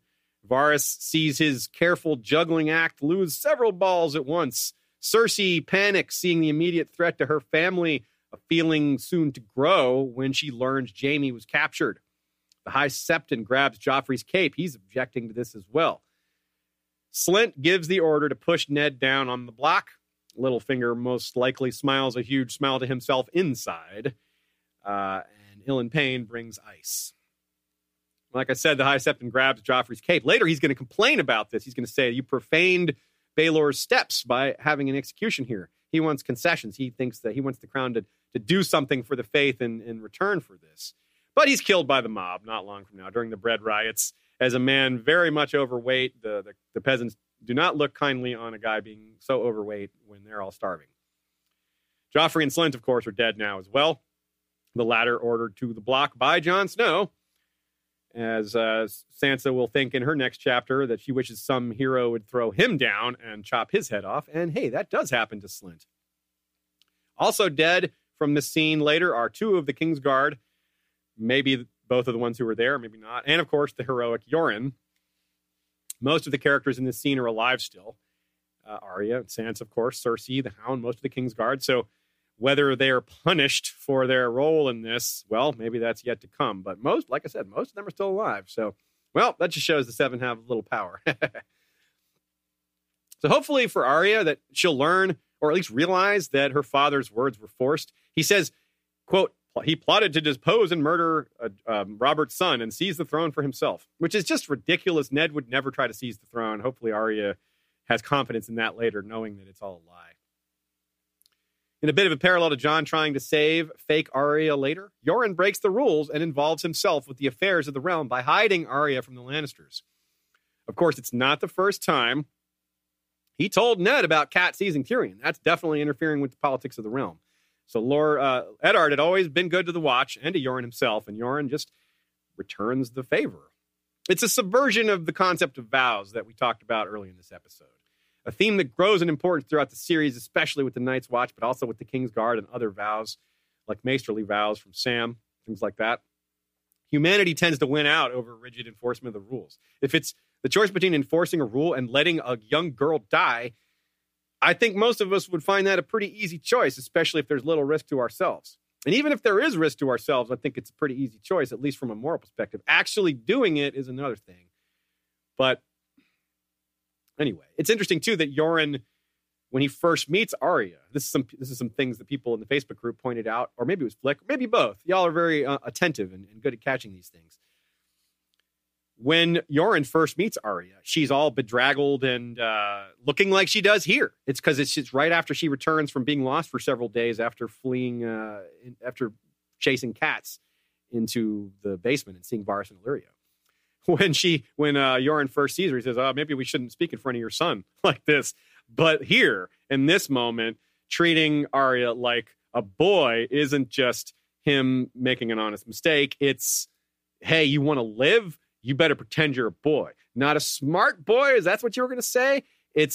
He's rough with her, but he's saving her life. I mean, not only does he save her life, he saves her from seeing her father die. He makes her not look. He's not just saving a Stark, he's protecting a child. The empathy in this moment is really important. It's not just saving her life. He doesn't want her to be traumatized either. He's a very good man. But there's also some major foreshadowing for Arya's future. Of course, her father's death will stick with her forever. But other bits of her future are, they're mentioned a little bit here. Here's a quote. A gull wheeled overhead as she made her way down the hill toward Flea Bottom. Arya glanced at it thoughtfully, but it was well beyond the reach of her stick. It made her think of the sea. Maybe that was the way out. Old Nan used to tell stories of boys who stowed away on trading galleys and sailed off into all kinds of adventures. Maybe Arya could do that too. Whoa, maybe indeed. No maybe about it, really. It's a definite thing. The maybe part is whether this is how her arc will end, like we see in the show. Will she? She's already done it. Yeah, she's already stowed away on a trading galley and sailed off into all kinds of adventures. She may do that in the future without stowing away. Maybe she'll sail off to the west in the end. Made her think of a sea. I like the line, maybe that was the way out. That to me is pretty poignant as to how she may end her arc, the way out of society and feeling the way she feels. We'll see. It's going to be really interesting. Old Nan comes through again there because it's Old Nan telling her those stories, and that's what she's thinking about, and that's what reminds her of it. So George R. R. Martin, also a quick little moment here, also about maybe a reference to the sea, when he describes Arya being carried away by the crowd towards the Great Sept. He describes it as the human current carrying her along. So a little bit of a sea reference there. Joe Buckley says it's fitting, well fitting, that it's a quiet, gentle moment for Ned's death rather than something brutal and bloody. Even though it is brutal and bloody, it's not portrayed that way until Joff, makes Sansa look at Ned's head. Then it's pretty brutal. And what else here? It's interesting too to see Littlefinger's reaction. And one of the reasons we think we know that he was involved with Joffrey is that we see Varys react. We see Cersei react. We see several people like, whoa, what's going on with Joffrey ordering this? And Littlefinger doesn't seem to bat an eye. So it definitely implies he knows what's coming. It's one of his favorite chapters. This one, he loves seeing Ned die. Abraham from Flick points out that Arya fighting the crowd to get to her father, and no one's hardly even noticing. She's just like, pulls out her sword even, and she's trying to just fight her way through, and she's furious about what's happening. Abraham points out this might be very similar to what it's like to fight an army of the dead, with it's just this endless sea of people that they hardly even notice when they're hurt, and they just keep coming. That's pretty cool. Pretty cool observation there. I like that. Also from Flick, Tree Girl is asking questions about how we know about this execution from Littlefinger. So not only do we have this bit about him not being surprised, and the idea that Joff isn't very clever. He's not an imaginative guy. That by itself is not enough, though. I'm sure you would agree that those two pieces of evidence are, well, they're pieces of evidence, but they're not necessarily compelling by themselves. However, we have two other pieces of evidence. One, later on in Clash with Kings, Varys tells Tyrion that he's pretty sure this is what happened. He's like, well, maybe someone gave him the idea. And of course, it's pretty clear who he's referring to, the someone being. It's not Varys himself. We know that goes very much against Varys' wishes and his plans in the meantime. Littlefinger also tells Sansa that he manipulated Joffrey into having the jousting dwarfs, which both implies that he knows how to handle Joffrey, and it shows us a parallel example of what may have happened here with the execution. So I think that's pretty good. John Hagee points out that a Dothraki's horse is sacrificed in the pyre when a call dies anyway. Obviously, that's a reference to the previous chapter, which is cool. I guess we have a couple other mentions from that chapter here, a couple other questions that got put here. The mention from that, these are all three comments that are related. I'll just communicate them. Gotcha. It was just John Hagee was talking about how Dothraki's horse is sacrificed in the pyre when a call dies anyway. Bernie True, they killed his horse, and that's what would have happened anyway. Yeah, good point. Bernie chimes in with Mirri Maz Duur was trying to take that from Drogo. She knew it. Unless Drogo is now riding Mirri Maz Duur. And so, John adds, she was burned in his pyre, so he's riding her to the Nightlands. And I just had to share that because the image was very clear in my mind of Jason Momoa riding that woman. Maybe it's backwards. Maybe she's riding him. That would be a little easier to picture. That would be easier, but I don't picture it. I'm picturing him. That's harder to picture, but I'm with you. Anyway, folks, that is all we have for today. Next up for next week is Brand 7, the one where they go down into the crypts, a.k.a. the gang gets a history lesson. Sansa 6, the one where Joffrey makes her book, a.k.a. the gang browses heads. Daenerys 9, the gang helps Dany recover, a.k.a. the one where she suffocates Drogo. Tyrion 9, the gang hears all about the Battle of the Camps, a.k.a. the one where Tywin yells, "They have my son!" Jon 9, the one where Jon runs off, a.k.a. the gang rescues Jon from dumminess. Catelyn 11, the gang gets loud about some king, a.k.a. the one where Robb gets promoted. And finally, the last chapter of Game of Thrones, Daenerys 10, the one where, whoa, holy crap, dragons, a.k.a. the gang hatches some eggs. Thanks to everyone who came live. Thanks to Ashea and Joe Buckley. Thanks to our History of Westeros mods on the Facebook group, posting the chapters every week. Thanks big time to all of our patrons. You all know who you are. You make all this possible.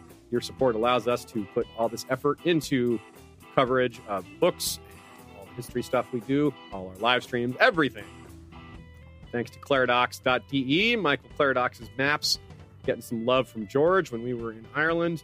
That is what they deserve. We will continue to showcase his awesomeness throughout our videos. Thanks also to Kevin MacLeod for the little intro music that Michael Klarfeld found for us, and to Jesse Kowal and Jesse Townsend for our regular I set off music. a little coughing bout Yeah. among us. Still a little con crud going around Yeah, here. in this house here. Yep, hard to get over that. I got it in Europe, and it just came with me back here. Just won't go away, darn it. That European cold. Yeah, it's the unfamiliar type of cold. If it was an American cold, I would have beaten it by now. Anyway, folks, that is it for this time. We will see you all next week for the final episode of A Game of Thrones, and then onward for Clash of Kings. A reminder that we'll have a Q&A episode in between the beginning of Clash and the end of A Game of Thrones that will have Lady Gwyn and Sir Buckley as live guests, which we will be taking questions and reviewing the book as a whole. That should be great. Not only should we have some great takes for you, but they should have some great takes as well, as they always do. I'm excited to hear what they have to say and to share all that with you. Until next time, you know what's up. Valar reread us.